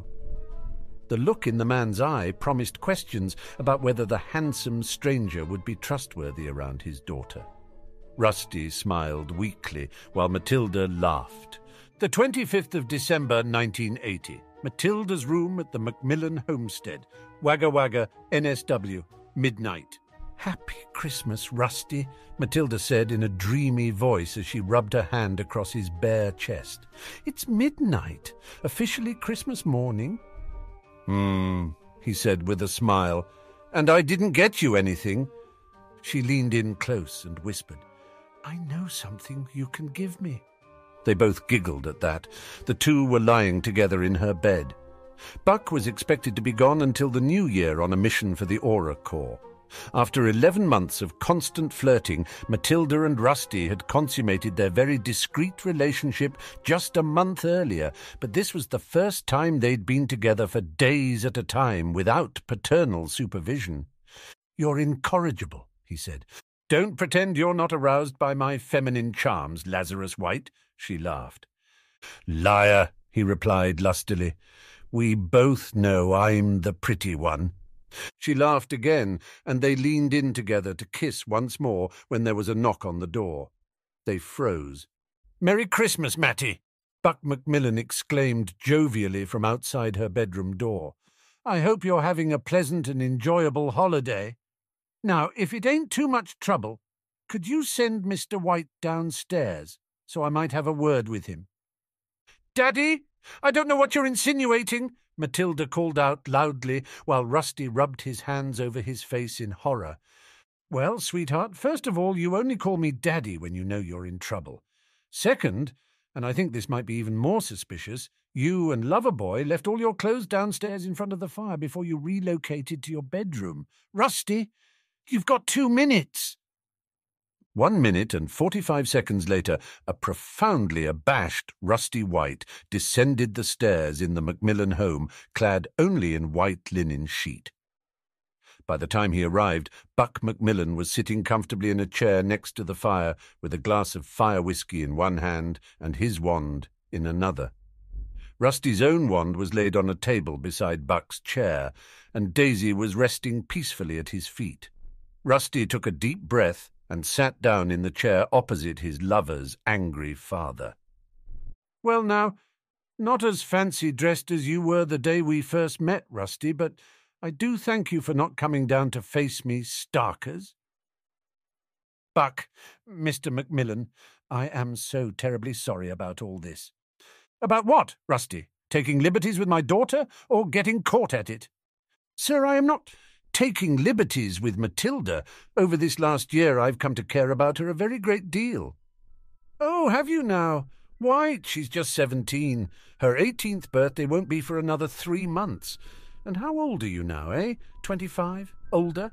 You don't call it taking liberties when you have your way with someone that much younger than you?" Rusty buried his head in his hands. Eventually he looked up into Buck's eyes. "I turned 19 last June." The man scoffed. 19? What kind of gala do you think I am?" Rusty White sighed dejectedly and then leaned back in his chair. Then he shook his head forcefully and suddenly became Regulus Black once more. Buck's eyes widened in shock. Even Daisy lifted her head in surprise before yawning and returning to her former position. "I'll be stuffed," Buck said quietly. "You're a bloody shapeshifter, a metamorphmagus." "Shh," Regulus said urgently. "Matty doesn't know. Except for 3 or 4 relatives who were all old and may be dead by now for all I know, no one else has ever known about this. I'm only telling you because—" Buck crooked an eyebrow, and Regulus fumed at him. "Because I love your daughter, okay?" Buck studied the young man's face and the emotions that played across it. "So that's why you came here from England. You'd have been conscripted if anyone ever found out. But we don't have a conscription act down here, lad. You don't have any reason to hide who you are and what you can do." Regulus looked away. "That wasn't my only reason, Buck." He closed his eyes and concentrated for a few seconds, and then Regulus was gone and Rusty White was back in his place. "I wanted a new life and a fresh start. I didn't want to be that other person anymore. Is that so much to ask for?" "No, son. No, it's not. But the past always has a way of catching up with us. Can you promise me that your past won't catch up with my daughter?" Rusty nodded resolutely. "Absolutely." "In that case, there's only one thing I want to know." Rusty braced himself for the man to ask who he really was, what awful thing he'd done that had led him halfway around the world. But that wasn't the question. How many outstandings did you get on your newts? Buck asked with an intense look on his face. What? Rusty asked, surprised. You did sit for newts, right? You're a pure-blood from an old family. One with money, too, I reckon. I could always tell that just from the way you talk, and I wager Daisy's favourite bone that you had a Hogwarts education. So how did you do on your newts? Rusty raised his chin almost defiantly. 6 newts, 4 outstandings, 2 exceeds expectations. Buck grinned almost excitedly. Okay, then. So here's how this will go down. I will conditionally grant you permission to court my daughter, subject to the following terms. 1. You treat her like a queen on a throne, or else I feed you to Daisy. 2. You will always use contraceptive charms until you're married. And even afterwards, until you and she know you're both ready to have kids. He took a deep breath. And 3. You apply to become an Auror. What? Rusty exclaimed. I'm a 19-year-old expatriate bartender who fled his homeland with nothing but the clothes on his back. What the hell makes you think I'm Auror material? 6 newts with 4 O's and 2 E's for a start. I've also seen how you handled the crowd at the bar when some arseheads had too much. He grinned. And I've also followed you under a disillusionment spell when you've snuck out before dawn to that little secluded spot just outside of town where you practice your dueling for an hour every morning. I know a champion-caliber duelist when I see one, and I think you've got some moves. And frankly, we need that down here. Our Aurors don't get the same training as British Aurors do. We're outnumbered and outwanded. Plus there's Bunyip, Australian water vampires, Yuis, and even rumours of werewolves out in the bush, on top of all the normal dark wizardry. Buck! Rusty tried to interrupt, but Buck just talked over him. But most of all, Rusty, I want more for my daughter than some slacker who's content to sweep the floors and pour beer and occasionally toss out a drunken bum. I want someone respectable for Matilda. Is that so wrong? And does it not say something that I have faith that you can be that someone if you'll just get off your lazy, pure-blooded arse and work at it? You're a wizard, Lazarus White, and you've got an obligation to wizarding society and to yourself to be the best damned wizard you can be. I don't know, Buck. Me, an Auror? You don't know where I come from, what I've done? No, lad. No, I don't. And so long as you can promise me that it won't come back to hurt my Matilda, I'll never ask. But I think I can make at least one educated guess. He leaned forward in his chair with a look of earnest compassion in his eyes. Rusty, between you and me, is there anything back home in England that you maybe feel like you need to atone for? Rusty's mouth gaped. How? I'm an Auror, lad. Reading people is something they'll teach you. I've known you for almost a year now, and I believe you're a good person, but you're also someone with demons that need facing. Rusty's breath caught in his throat, and for just a moment he saw the empty eyes of Fabian Prewitt staring up at him as if asking why he'd done nothing with his life since they'd last met. And that was followed by another image. One of a golden locket hidden away in Grimold Place that he had sworn to destroy, an oath he'd set aside in favour of hiding like a child in a foreign land. Buck was right. He did have things to atone for, and maybe becoming an Auror would teach him what he would need to know to destroy Voldemort's Horcrux for good. All right, how do I start? The 2nd of November, 1981. Rusty White's room above the waltzing Matilda, Dark Lord Voldemort, believed dead. Jim Potter pronounced, "Boy who lived." British Ministry begins to rebuild. Rusty stared at the headline in astonishment. It was not a banner headline. In fact, it was buried on page 4 of the Uluru Gazette, which, like most wizarding newspapers in the former British colonies, resolutely underplayed the importance of anything that happened in the old country. Apparently, the Dark Lord had sought to murder James Potter and his family only to somehow be slain by the magic of Potter's younger son. Well, for some values of slain, Rusty knew, and was likely the only one who knew, that the Dark Lord was immortal until his Horcrux was destroyed. I just hope Sirius is okay, the young Auror trainee thought idly. Ah, who am I kidding? He's probably debauching himself in celebration with a case of fire whiskey and as many lovers as his bed can hold at one time. Sighing to himself, Rusty put the paper aside and returned to the textbook on memory charms he was reviewing. He had an exam on the topic in 2 days, and he planned to ace it. The 1st of August, 1982. Australian DML HQ. Lazarus White held himself stiffly at attention along with 3 of his cohorts as the Australian Minister of Magic, a severe witch named Beatrice Kemper, walked down the line, handing off a badge to each one in turn and then shaking the new aura's hand, turning as she did so that the photographer could get a picture of each cadet's induction. Australia did not have an Aura Academy as such. The population was too small and too spread out for a dedicated academy. Instead, each recruit who passed the fairly grueling entrance exams was assigned to a succession of senior Auras, 6 in all, who each oversaw his or her student for a month-long master-apprentice relationship. At the end of the 6-month rotation, the cadet had 1 final month of physical training and exit exams before being approved by the ministry and awarded a badge, a wand holster, and a magically armoured long coat. Rusty's Aura companions all wanted to go out for the night to celebrate. Paint Horizont Alley purple, as Jack Cornwallis had said, but Rusty begged off. His first rotation had been with Buck, learning the basics about law enforcement in Wagga Wagga, but after that, his next 5 rotations had carried him the length and breadth of Australia, followed by 1 final month spent in the barracks at DMLE headquarters in Sydney. In short, 6 long months since he'd spent any time with Matilda longer than a flu call.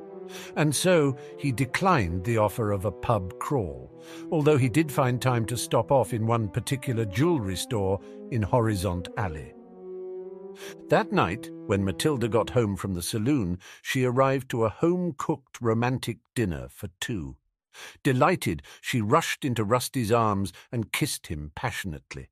As they ate, she peppered him with questions about what Aura training had been like, and he asked her questions about the happenings of Wagga Wagga in his absence.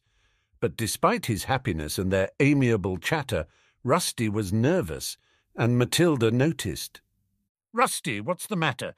This should be a joyous day for you, but you're all tense and edgy. What's on your mind?" He took a deep breath. "Matilda, there's something I need to tell you." She looked at him expectantly. It's about my past, and I guess my present, too." Pushing down his fear of rejection, he shook his head violently, and for the first time since the previous Christmas, Lazarus Rusty White was replaced by a nervous-looking Regulus Black. Matilda just stared at him. "How the hell did you do that?" she finally exclaimed. "Well," he replied, "I'm a metamorphmagus. My real name is Regulus Black." She nodded. He hesitated and then coughed nervously before continuing. "Of the ancient and noble House of Black." She crooked an eyebrow at that. "Are we related?" she asked suspiciously. "No, of course not. Well, I mean, distantly." "How distantly?" "I'm pretty sure your grandfather and my grandmother were first cousins." She exhales. "Okay, I think I can live with that." Then she gave him an oddly appraising look. "So you're a metamorphmagus, then?" "Yeah, is that a problem?" "Not at all. I'm actually pleased to see that you're only prettier than me because of an unfair advantage. So can you look like whoever you please?" "Within reason. I have some limits based on body size and mass. Why?" "Can you do Mel Gibson?" "What? That muggle from the Mad Max movie you took me to see?" "He was also in Gallipoli. He's a serious actor." He pursed his lips and concentrated, and with a slight popping sound, Regulus Black became a perfect copy of Mel Gibson, the current Australian movie heartthrob. "Ooh," she cooed, "this is going to make our after-dinner activities very interesting." "Matilda!" he exclaimed, instantly shifting back into his true form, which was now blushing furiously. I'm not a piece of meat." She laughed and pulled him into an embrace. I'm just teasing, Rusty, or Regulus, or whoever you want to be today. Now, why did you suddenly decide to tell me all this? Because I don't want there to be any secrets between us. I don't want you to feel later that I might have misled you or something, and if it's all the same, I'd rather you call me Rusty. He shifted back into the form of Lazarus White, the form that now felt more comfortable than his original skin ever had. Then he dropped down to one knee and removed a jewelry box from his coat pocket. Matilda Macmillan, will you marry me? The 5th of November, 1983. Headline of the Uluru Gazette. Werewolf pack attacks magical communities near Perth. Survivors speak of horrors they endured. Ministry urges calm. The 16th of May, 1984. The newly built home of Lazarus and Matilda White. Wagga Wagga NSW. Altair? No. Aries? No. Castor? Good God, no. Corvus? No. Why are we doing this again? Rusty sighed and put down the list he'd written. Look, I may not be an active member of my family, and you may not care about any stuffy old pure-blood traditions anyway, but the fact remains that our son will be descended from the ancient and noble House of Black, and it is a tradition in my family that we name children after stars and constellations. He may someday need to draw upon the resources of House Black, and I think it might smooth the wheels if he had a name that showed our respect for my lineage. Uh-huh, said Matilda with a dubious expression. The young Mrs. White, who was now 4 months into her pregnancy, was leaning back in a recliner while reading a magazine about motorcycle repair. Didn't you say your parents were crazy and used to abuse you and your brother and said, brother hates you because you used to be a bigoted pure-blood wanker? I'm pretty sure I've never used the word wanker to describe myself, Rusty said testily. Well, of course not, sweetie. You're far too polite for such honesty. And anyway, no offence, pretty boy, but I don't think I want your crazy mother anywhere near our future baby boy. But you're okay with him going to Hogwarts, right? Rusty said, suddenly anxious. I mean, it's the most prestigious magical school in the world, and as a Black he's guaranteed to get in. She sighed. Yes. I know all about Hogwarts and how important it is for our offspring to get in. I won't like it when our son moves off at 11 to spend 9 months out of the year on the opposite side of the bleeding planet. But I'm okay with it. But I still don't see what that means we have to name the poor tyke after some blessed heavenly body. It's like I said, love, tradition. Now then, Draco. What? Draco. It's a constellation near Hercules. It's named after Ladon, the dragon who guarded the apples of the Hesperides. If I ever met someone who named their child Draco, I would call child services. And before you ask, no, we will not name our son Hercules either. Rusty cleared his throat and looked down at his list. Fornax? No. Hydrus? No. Indus? No. Leo? Leo? Matilda paused, her mounting anger at her husband temporarily forgotten. Leo White. Leo Brian White. I think I could live with that. Leo Brian White? Now it was Rusty's turn to sound dubious. Matilda narrowed her eyes. Surely, dear, you're not suggesting that we should only use names from your side of the family, are you? She asked frostily. No, not at all. Leo Brian White is perfect.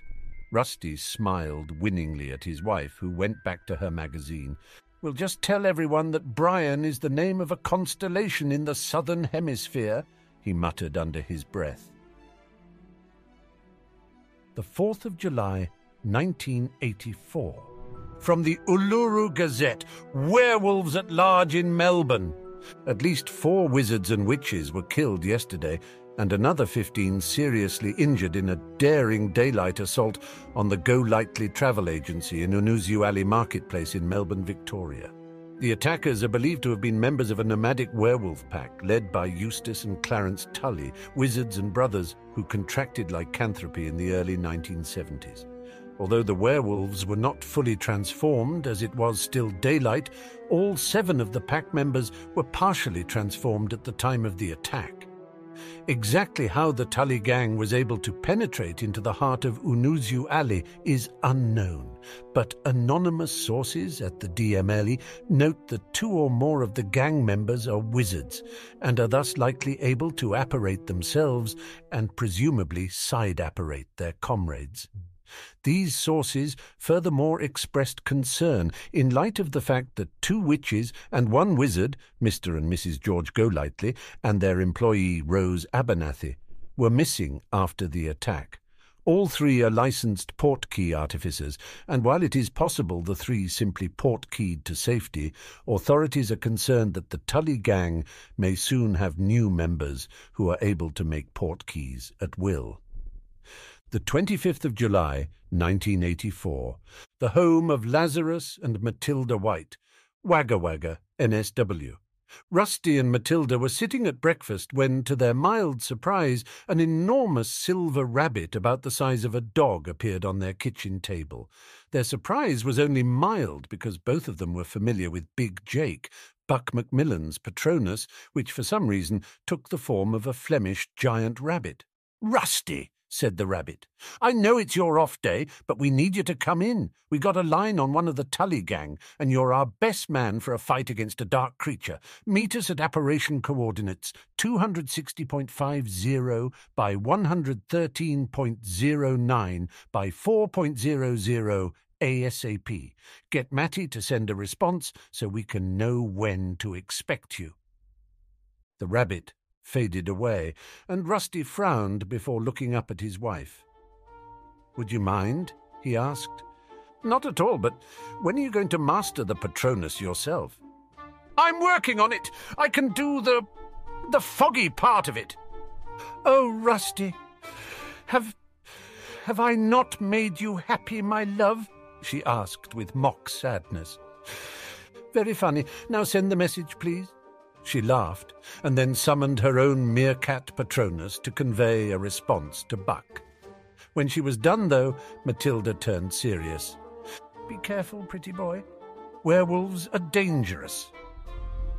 "That's why I need to leave now, so we can catch the bastard before that old devil moon comes out."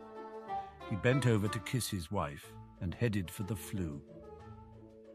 Later that evening in Horizont Alley, the good news was that the tip had paid off. A squad consisting of Rusty, Buck, accompanied by Daisy, and 3 other Auras, Cornwallis, Ogden, and Nguyen, had found a member of the Tully gang, as he was apparently casing a shop in Horizont Alley that sold portkeys, and they'd managed to lock down the whole neighbourhood with anti-apparition and anti-portkey wards. The bad news was that the gang member was actually Clarence Tully, who was a fairly skilled wizard, backed up by the raw physical power of a half-transitioned werewolf, and he had evaded capture in the labyrinthine alleys and warehouses of Horizont Alley. In the course of pursuing him, the Auras had already come across 3 corpses, plus 1 seriously injured man who'd already been sent to hospital and put under observation to see if he'd contracted lycanthropy. The even worse news was that tonight was a full moon, and if they couldn't capture and incapacitate Tully before 5:45 p.m., he was at risk of fully changing in the middle of the largest wizarding community in Australia.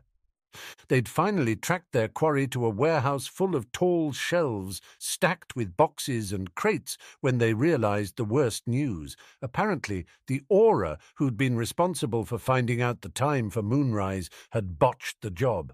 Rusty rounded the corner just as Clarence let out a scream of pain, accompanied by a cracking noises, as all of his joints popped at once, and several of his bones spontaneously snapped and reformed into new shapes.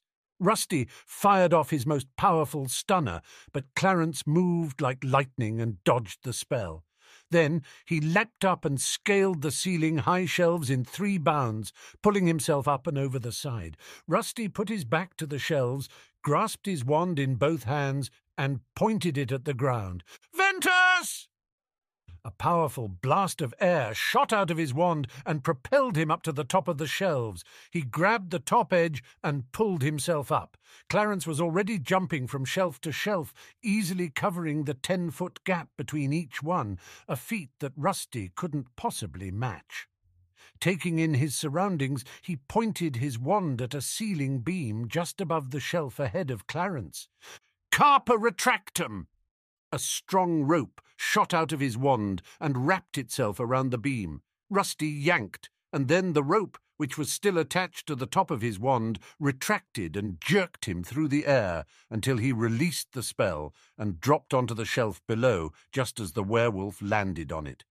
But by then, the transformation was nearly complete. Clarence Tully's rippling muscles tore through the seams of his clothes, sprouting shaggy black fur as they did, and there was a horrifying crack as his jawbone extended into a wolf's snout.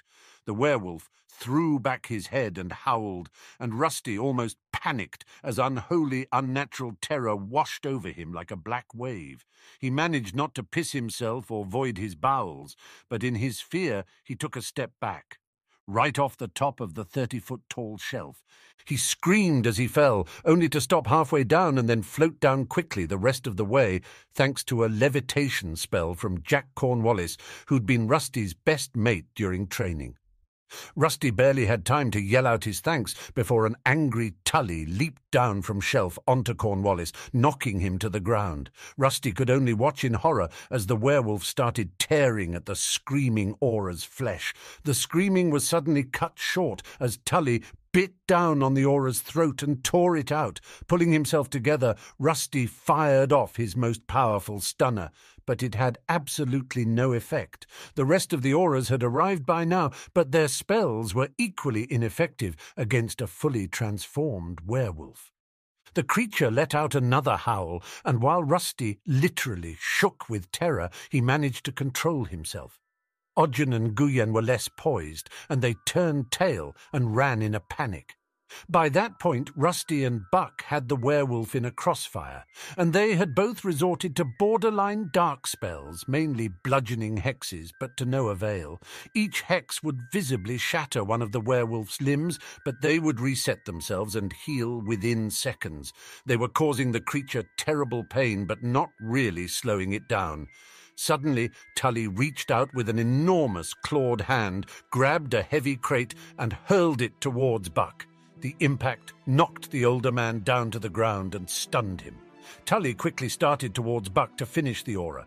Daisy interposed herself between the two, barking furiously the whole time. But before Tully could reach them, the werewolf howled in pain once more when Rusty shot it in the back with an incendio. The flames did no significant damage beyond scorching off the fur on its back, but it definitely caught the beast's attention.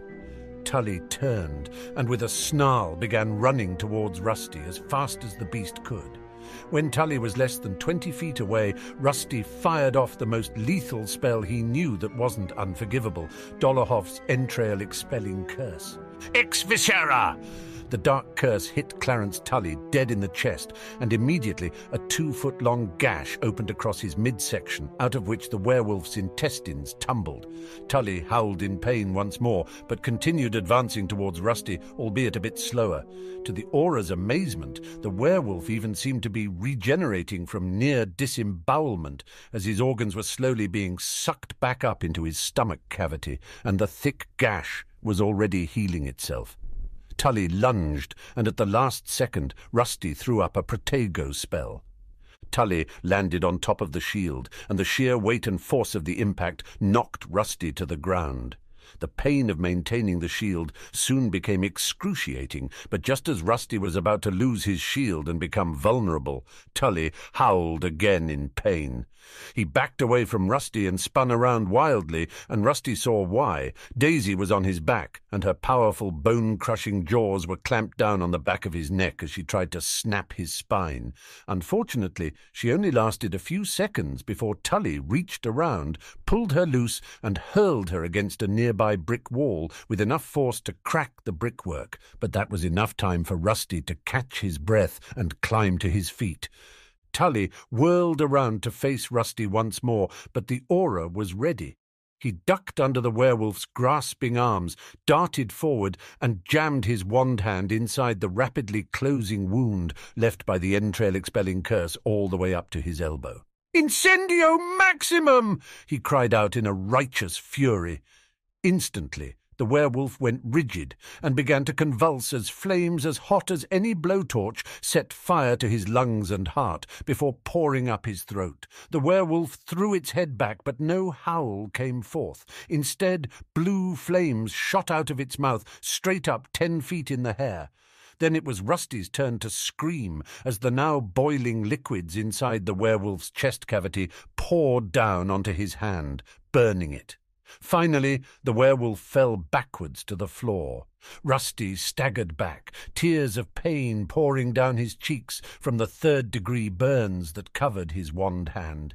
Within seconds, Buck was by his side to cast healing charms. "Never mind my bloody hand. Make sure that bastard is dead," Rusty bellowed. Grimacing, Buck turned towards the still smouldering werewolf and cast a diagnostic spell. "Dead as a dodo, Rusty. Good work. Now shut up and let me heal your bloody hand." Seconds later, Rusty's hand, while still tender, was mostly healed. Then he turned as Buck gasped in shock. Some 20 feet away, Daisy was lying still against the brick wall into which she'd been hurled. The two auras raced to her side, but she was already gone. Buck was heartbroken. "My Daisy," he said softly as he stroked her matted fur. "My beautiful Daisy." "I'm so sorry, Buck," Rusty said softly. "She saved my life." "Course she did," Buck said with a sniff. "She was a good girl." Rusty put his hand on his father-in-law's shoulder and squeezed. "That she was, Buck, that she was."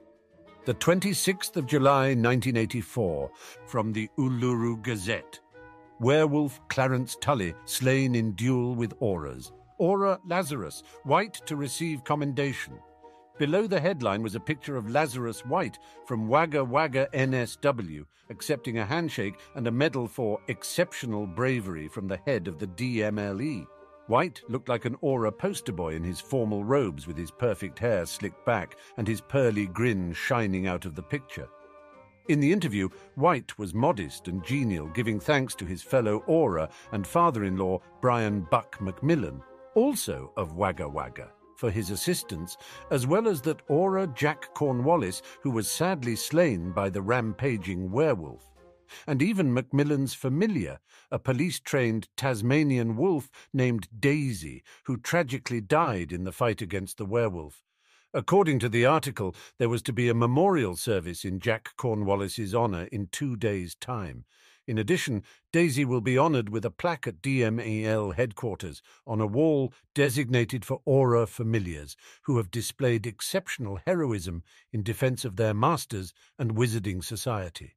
In his interview, White had downplayed his own heroism, stating that he was proud to serve the Australian people and to have a chance to protect his community and especially his family.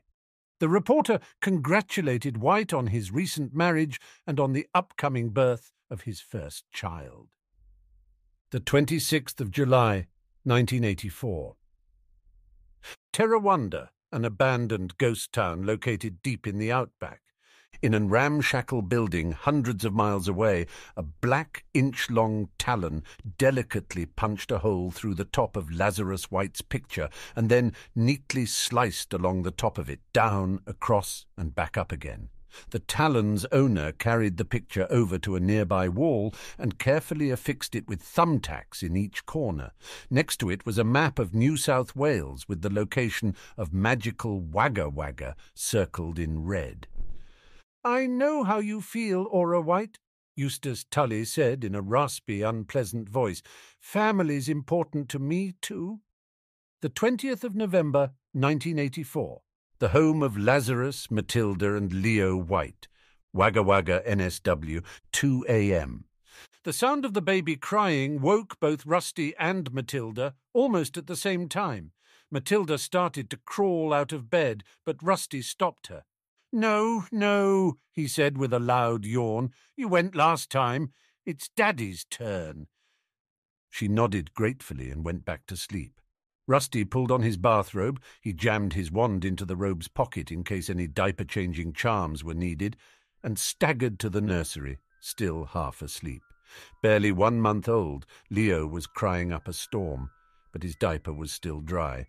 Rusty yawned again and then sat down with the baby in the rocking chair next to the crib and began rocking while singing a soft lullaby. Gradually, Leo calmed down and fell back to sleep. Rusty looked down into his sleeping son's face and smiled. For a moment he tried to recall where he'd heard the lullaby he just sang. Surely neither Orion nor Walburga would ever have sung a lullaby to him. And then, he remembered, it had been Creature. Just as it had been Creature who'd practically raised him while his mother and father descended into madness. As Rusty continued to look down at Leo, he absent-mindedly wiped his face with his free hand and was surprised to realize that he'd been crying. It took him a second to realize why. He had a son. He had a wonderful wife, a home and a son who would not be raised by a house elf in a 4-story mausoleum, but by 2 parents who loved him unconditionally. That Regulus Black could have come from being torn at by inferi at the bottom of freezing lake. To reach this moment seemed impossible, a miracle of unimaginable proportions. And Regulus Lazarus Rusty White Black realized that he was weeping over his baby boy in a nursery at 2 a.m. because he was so happy it felt like his heart might break from joy. Carefully, Rusty put the sleeping babe back in his crib and turned for the door. Then he stopped and thought some more about the epiphany he'd just had. He took one more look at the crib, and then, with a dopey grin on his face, he pulled out his wand and pointed it at the middle of the room. "Expecto Patronum," he whispered. The familiar glow of the Patronus charm filled the room before collapsing into the brilliant form of a Tasmanian wolf. Rusty's grin grew even broader. "Hello, Daisy." The 13th of April, 1985. DML HQ, Sydney. Friday the 13th. It had been a long week for Rusty White. On Monday he'd had to perform his first tabula rasa, the total memory wipe spell that Wizarding Australia used to psychically execute criminals convicted of capital crimes. Death of personality, as they called it. And while it was definitely better than sending criminals to languish in Azkaban, it was still unsettling to cast a spell on someone and cause them to forget their entire lives. When the appeals ran out and it came time to carry out the sentence, Aurors on site drew lots to see who would carry out the sentence, and on Monday it had been Rusty's turn. He'd been required to swear an unbreakable oath to only ever use the spell as part of a lawful judicial sentence before he was allowed to even learn the tabula rasa spell. Well, sort of, anyway. Because he wasn't really Lazarus White, the oath he swore didn't take, but since the oath was administered by his father-in-law, who knew his secret and was willing to help keep it, no one really cottoned onto the fact. Buck did pull him aside and threaten a horrible beat down if he ever misused the tabula rasa curse, which itself was a crime that carried a penalty of personality death, and Rusty reassured the man that of course he wouldn't. After Rusty carried out the sentence, healers took the now mindless criminal, formerly Mortimer Travers, a British expat and probably a former Death Eater, away to a special facility where he would be given new memories and a new face before being reintegrated into magical Australia, hopefully as a less awful person. After that, Rusty had been on edge all week leading up to today, Friday the 13th. Naturally, it was also a full moon, so he was expecting weirdness. He was not expecting Horizont Alley to burst into flames. Starting at 4 o'clock that afternoon, explosions rocked the small magical community, and every aura was called to active duty. By 7, Rusty had sent his Patronus Daisy to let Matilda know he would be late and to not wait up. By 10, he'd been to see healers twice for injuries. Finally, just before midnight, they'd caught a suspect, a lower-class wizard named Edgar Farnaby, who'd had a history of magical arson for hire. He was caught red-handed leaving the scene of one of the fires. Rusty still had a fresh bandage on his offhand when he got to the interrogation room. "Here's your authorization for the use of Veritaserum, White," said Nguyen as she handed him some papers. "Me? Why isn't Macmillan handling this? He's the ranking Aura." "Which is why he's the one delivering a report as we speak to the minister and her cabinet. He sent word that you're in charge until he and the other seniors get back." Rusty scowled at that. He just wanted to be an Aura, but sometimes he wondered if Buck was grooming him for greater things or some such bullshit. He took the file and reviewed it. Then he, Nguyen, and the ministry official assigned to administer the truth serum entered the interrogation room where Farnaby was waiting, handcuffed to an immobile chair, and with a silencio spell blocking the sound of whatever obscenities he was shouting towards them. Rusty sat down at the chair opposite, organized his papers on the small desk, and tapped a small glass globe with his wand. "Recording commences. Aura Lazarus White speaking. It is Friday, April 13th, 1985, and the time is 23:45. We are convened to take the Veritaserum testimony of suspected arsonist Edgar Farnaby. Also present are Aura Nguyen Park and Mediwizard Frank Burnside. I have before me a writ of permission to use Veritaserum signed by Chief Aura Woolsey, DML Director Scott, and Magistrate Judge Ezra Mattingly. Mediwizard Burnside, please proceed." The Mediwizard stepped forward and waved his wand in a complicated pattern over the belligerent suspect. A number of sigils appeared in the air above Farnaby. Burnside nodded and gestured with his wand, and the sigils floated through the air to manifest as markings on a blank piece of parchment in front of White. "Let the record reflect," said Mediwizard Burnside, "that I have performed a Level 3 diagnostic charm on the suspect, the results of which have been transcribed for the file. Mr. Farnaby is in good health and has no apparent allergy to any of the components of Veritaserum. Based on his size and weight, it is my professional opinion that 3 drops of Veritaserum may be administered for an interrogation period of up to 7 minutes without any harm to the suspect." "So noted," said White. Burnside then pointed his wand at Farnaby's head. "Abe tongue." At that, Farnaby's mouth shot open and his tongue flopped out. He was otherwise immobilized. Burnside pulled out a stopper and placed 3 drops of Veritaserum on the man's tongue and tilted his head back. Then he released the man from his bindings. Already Farnaby's eyes were becoming glassy.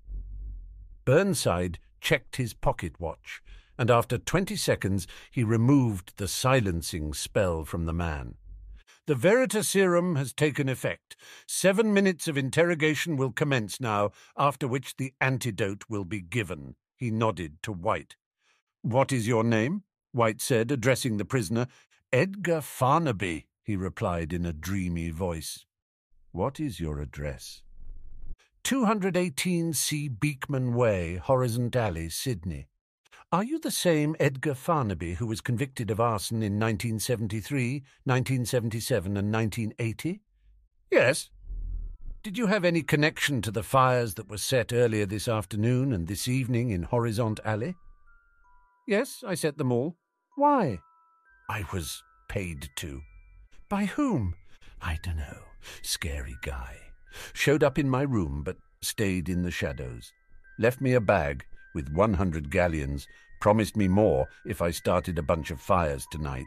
Also promised to eat me for dinner if I said no." White looked up sharply from the legal pad he was using to take notes. "Did he assign the buildings to be burned?" "No, told me to use my best judgment, just so long as all the auras were tied up tonight." White and Nguyen looked at each other. "Clarify," said White urgently. "The man who hired you did so for the purpose of distracting the Sydney DML, and specifically tonight?" "Yeah, but not just them. He wanted enough fires to ensure that all the off-duty auras got pulled in from the outlying communities." White's blood suddenly ran cold. "Why?" "He wouldn't say exactly. He just said it was a family matter. Eat me for dinner. Full moon tonight. Family matter. Matilda! White jumped up out of his chair, nearly knocking the table over. Get back! He roared. Tell him to get to Wagga Wagga immediately with as much reinforcements as he can get. Rusty, do it. With that, White ran out of the interrogation room and bolted up 2 flights of stairs to the staging room, a circular room with doors labelled with the names of every wizarding community in Australia. He opened the door marked Wagga Wagga and stepped through with his wand drawn. He exited into the town square of Wagga Wagga, with Buck's field office behind him and the waltzing Matilda in front. The doors of the saloon had been ripped off their hinges and a window had been broken in. Lying on the ground in front of the saloon was the bloody corpse of Bill Freeland, the squib bartender Matilda had hired as his replacement when he started aura training. Bill's left arm was lying on the ground about 10 feet away. His right leg was missing altogether. Looking up and down the street, he could hear the sounds of the dying and smell the spilled blood of the already dead. He quickly apparated home. When Rusty arrived, his breath caught in his throat. The front door to the house had been ripped off its hinges. Struggling to control his panic, Rusty crept into the darkened house. The furniture in the living room and kitchen had been broken to pieces. Carefully, with his wand hand shaking, he crept up the stairs. There were no sounds of any movement, perhaps a good sign, he tried to tell himself, since werewolves were not known for subtlety. The first door on the left was Leo's nursery, and the door was open. Bracing himself, Rusty whirled into the room with his wand drawn, only to freeze at the sight. The rocking chair and changing table were smashed. There were bloody claw marks on the walls. The crib was in pieces, and Rusty's mind nearly shut down, unable to process the scene before him. His knees started to buckle and his breath was short. His chest burned as if the sight of his world collapsing around him would cause his heart to burst into flame, just like Clarence Tully's had. Then, just as he was on the verge of breaking down completely, he heard a sound, a very soft cough, coming from farther down the hall. He turned and staggered away from. Don't think about Leo. Don't think about Leo. Don't think about Leo. To the master bedroom. There.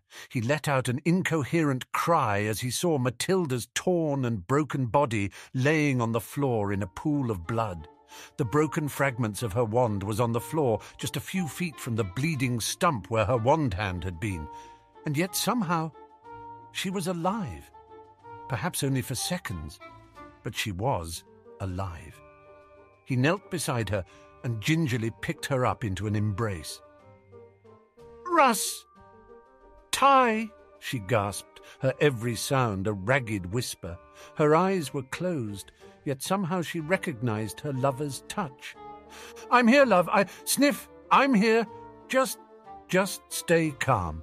Help's coming." That was a lie, of course. There was no help coming from anywhere for wounds this severe. Is Leo? Oh, okay." Rusty opened his mouth, but the words froze in his throat. He felt like he was being strangled, and then from deep inside he heard or perhaps felt a voice, one that sounded like Buck and a bit like Auntie Cassiopeia, and strangely a little bit like Albus Dumbledore. And that voice whispered, "Be kind, Regulus Lazarus. Rusty White-Black. The woman you love is dying in your arms. Be strong enough to give her peace." He took a deep breath. "Leo's fine, Matty. He's safe. They never got near him. He's perfectly safe." She sighed. "I knew you'd come. Pretty boy. I knew you'd save our son." And with those words, Rusty's heart broke a little more. "Yeah, love, Sniff, I saved him. Our little Leo will grow up big and strong and be an aura someday, just like his dad and granddad. But he'll also be kind and caring and clever and, oh, so good-looking. Just Sniff, just like his mum." "Liar," she said softly. He looked down suddenly in shock at what he thought was an accusation, but then she opened her eyes as if to grace him with one last look at them. "We both know You're the pretty—" And then the light in the prettiest, bluest eyes he'd ever seen went out forever. Rusty was sure he felt something. Her soul perhaps passed through him. It felt as though it was taking every last bit of his happiness with it as it fled. He gripped her broken body tightly and shook with silent, heaving sobs as her blood soaked through his shirt. Then, finally, when he could sob no more, Rusty threw his head back and screamed into the night. No mere werewolf had ever howled with such pain and fury. The 14th of April, 1984. From the Uluru Gazette. Massacre at Wagga Wagga, more than 20 dead, including family, of Star Aura Lazarus White, the 13th of May 1984. From the Uluru Gazette, Tully gang attacks magical community in Adelaide. 15 dead, dozens injured, several taken away. Werewolves have access to portkeys. Is any wizarding settlement safe? The 15th of June, 1985. Terrawanda. "Eustace," the girl whined, "I'm hungry." "You'll eat soon enough, Rose," said Eustace Tully, almost indulgently, "just as soon as you finish that portkey. Then we'll feast on the fat, juicy wizard folk of Unucia Alley. Same drill as last time, brothers and sisters. We wait until 2 minutes before moonrise and then portkey in. Take what we want, kill what we want, and then we're out. The reverse portkeys will bring us back here after an hour of hunting." With that, he jingled the necklace that served as a timed reverse portkey. Everyone in the pack wore one, and they were enchanted to stay on and grow with the werewolf during the change. "Oh, and if possible, bring some food back to the larder. We're running a mite low." Several pack members grunted their assent. George Golightly merely shrugged and returned to gnawing on his favourite femur. Some tiny part of him recalled that it used to belong to his wife back before the pack brought the Golightleys and their young employee Rose here. That had been almost a year before, back when he'd still been a prey animal himself instead of the predator he quickly became. His wife had not adapted so well, and so they'd eaten her in short order, but he still kept her femur as a memento and also a chew toy. "All right, Eustace," said Rose cheerfully. "It's ready." On the table in front of her was a long braided rope, which would also serve as the portkey to take them all a secluded rooftop in the wizarding village that was hidden in the heart of Melbourne. There they would await the change and then feast until the reverse portkeys brought them home. She could hardly wait, except for a few muggle hitchhikers. The pack had not eaten man-flesh since the last full moon. "Right then," said Eustace to the group, "if you're wearing anything you'd rather not see shredded, better shuck 'em now." The werewolves began to strip. The shy ones kept their underwear on, or even more, but most of the pack was nude when the chime alarm on Eustace's pocket watch said it was time. He placed the watch down next to his wand. "All right, everybody get ready. Grab onto the rope. Dinner is served." But to everyone's surprise, the appointed time came and went, and the portkey didn't work. Eustace looked at Rose angrily, and the girl quailed at his expression. "It wasn't my fault, Eustace. Honest it wasn't." George walked over, still idly gnawing on his late wife's femur out of habit. He picked his wand up off the table and cast a spell. Then he looked to his alpha in concern. "Anti-portkey ward, Eustace. Anti-apparition, too." At that exact moment there was a crash as Lazarus White kicked in the door and stepped into the shack, his wand already drawn. He said nothing at first, merely taking in the room with a hateful glare. "Well, well, well," said Eustace. "Lazarus White, I reckon. We've never met face to face, but I've still got your picture on my wall. How's your family, Lazarus?" Lazarus held up his wand. "How's yours? Oh, wait, I remember. He screamed as he burned." The other pack members rose and arranged themselves in a line, growling angrily at Lazarus as they did. "He was one lawman," said Eustace with a sneer. Then he jerked suddenly as several of his bones began to crack and his fingers began to stretch. The others began to change as well. "We are many, plus Herc Moonsign is upon us. Herc boy, the change has started. You really should have come earlier if you wanted to do this, and also brought a bloody army." I wanted to see you change, Tully. I want to kill you as you really are." Tully and the other werewolves laughed at that, even as some of them began to snarl and moan through the agonizing transformation into their lupine forms.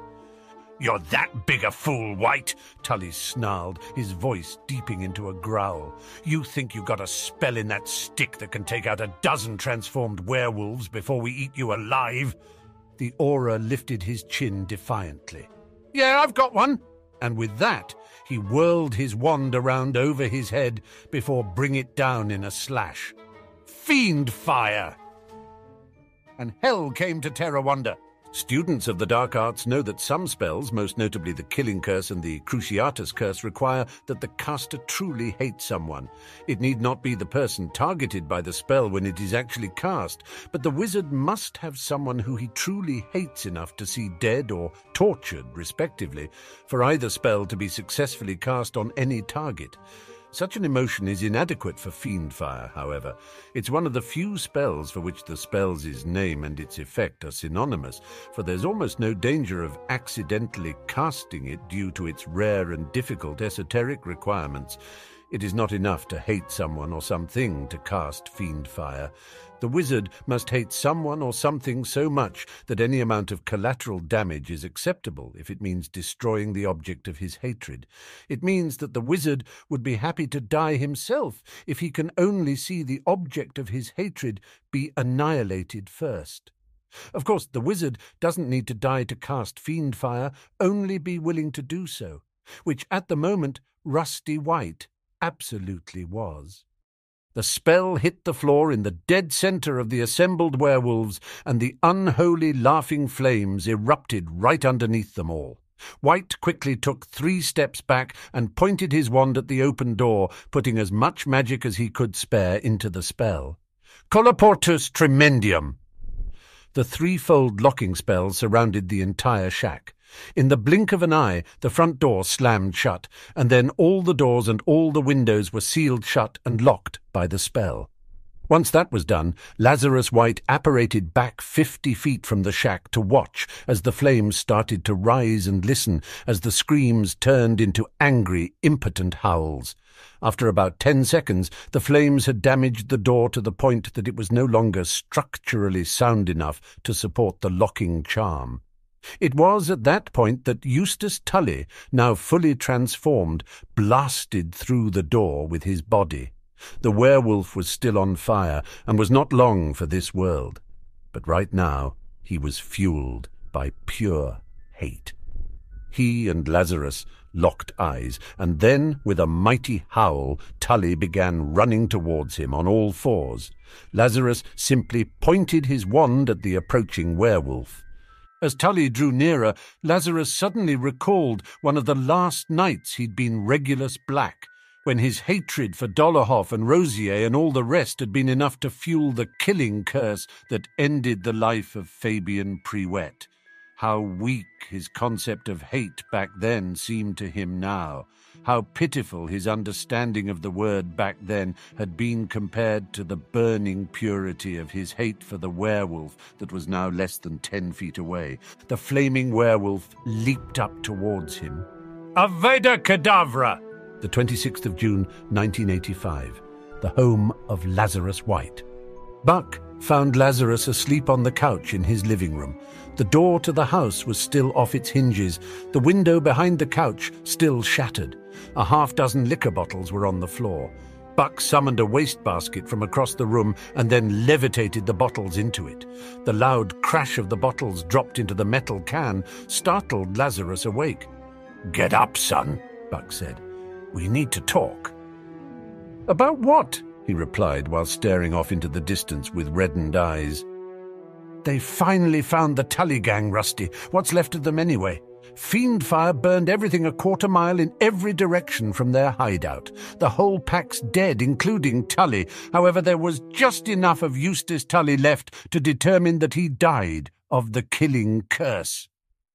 He was a killer and a werewolf. We don't do personality death for animals like that. We don't use the killing curse either, Rusty. It's still an unforgivable, even on a werewolf." "You here to arrest me, Buck?" The other man looked deeply offended. "No, damn you, no!" he yelled, causing Rusty to wince from his hangover. Then Buck looked away for a second to get hold of himself.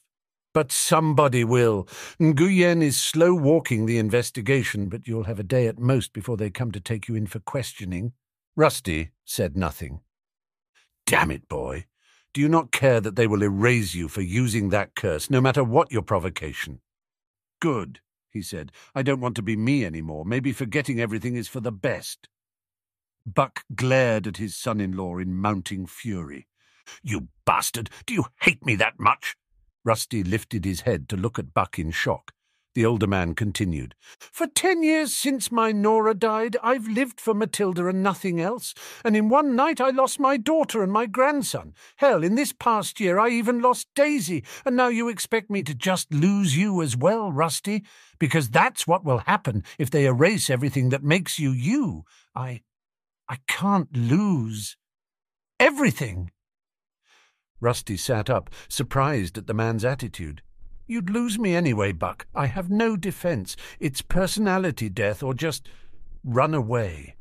"But if you ran, I'd have hope, Rusty. Hope that you were still out there alive for Matty's sake." Buck's voice broke and he struggled to keep his composure. "You're not just my son-in-law, Rusty. You're my son. You're the boy I watched grow into a man just to become good enough for my Matilda, and I love you for it." The man began to weep openly now.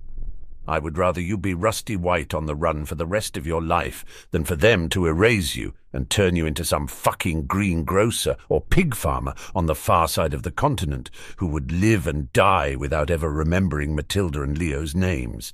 Please, lad, don't leave me with nothing." At that, the powerful man finally broke down into heaving sobs, and after a few seconds, Rusty began to cry as well. The two men, now father and son, held each other as they wept over what they had lost. Once they had recovered a bit, the two talked and made plans. Buck would delay the investigation into whether Rusty was the one who used the killing curse against Tully, while Rusty packed up everything he cared to take with him, which wasn't much, before vanishing into the night with a new face. When he was settled, he would send word to Buck that he was safe. And then he would live his life, for Matilda and for Leo. After an hour had passed, Buck departed, and Rusty started cleaning up to see what was salvageable and what would be left behind. There wasn't much. He would be starting over.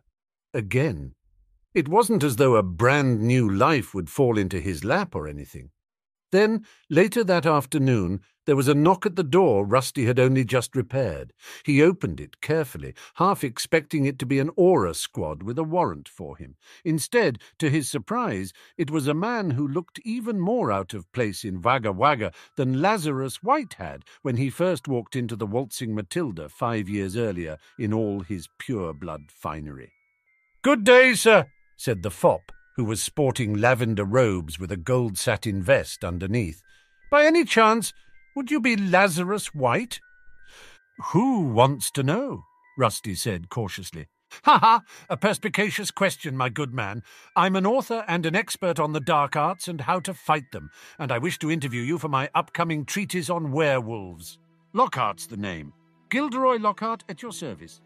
Bemused, Rusty opened the door and let the ridiculous popinjay into the wreckage of his house and his life. The next day, when the auras came for Lazarus White, he was already gone, the 25th of December, 1985. The lonely home of Buck Macmillan. Buck Macmillan awoke early on Christmas morning to the sound of a soft yapping from downstairs in his home. He crept downstairs and, to his vast surprise, found a small Tasmanian wolf pup with a red bow around his neck sitting under the small Christmas tree.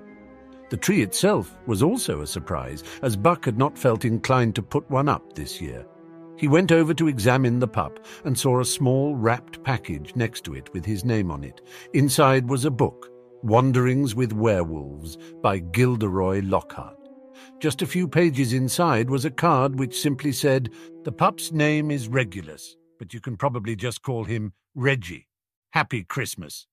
The card was located next to the dedication page, and he gasped at what was written there as well. "To Matty, Leo, and Daisy, who all live on in my heart." Buck smiled and wiped a tear from his cheek. It was a happy Christmas after all. We hope you enjoyed this chapter.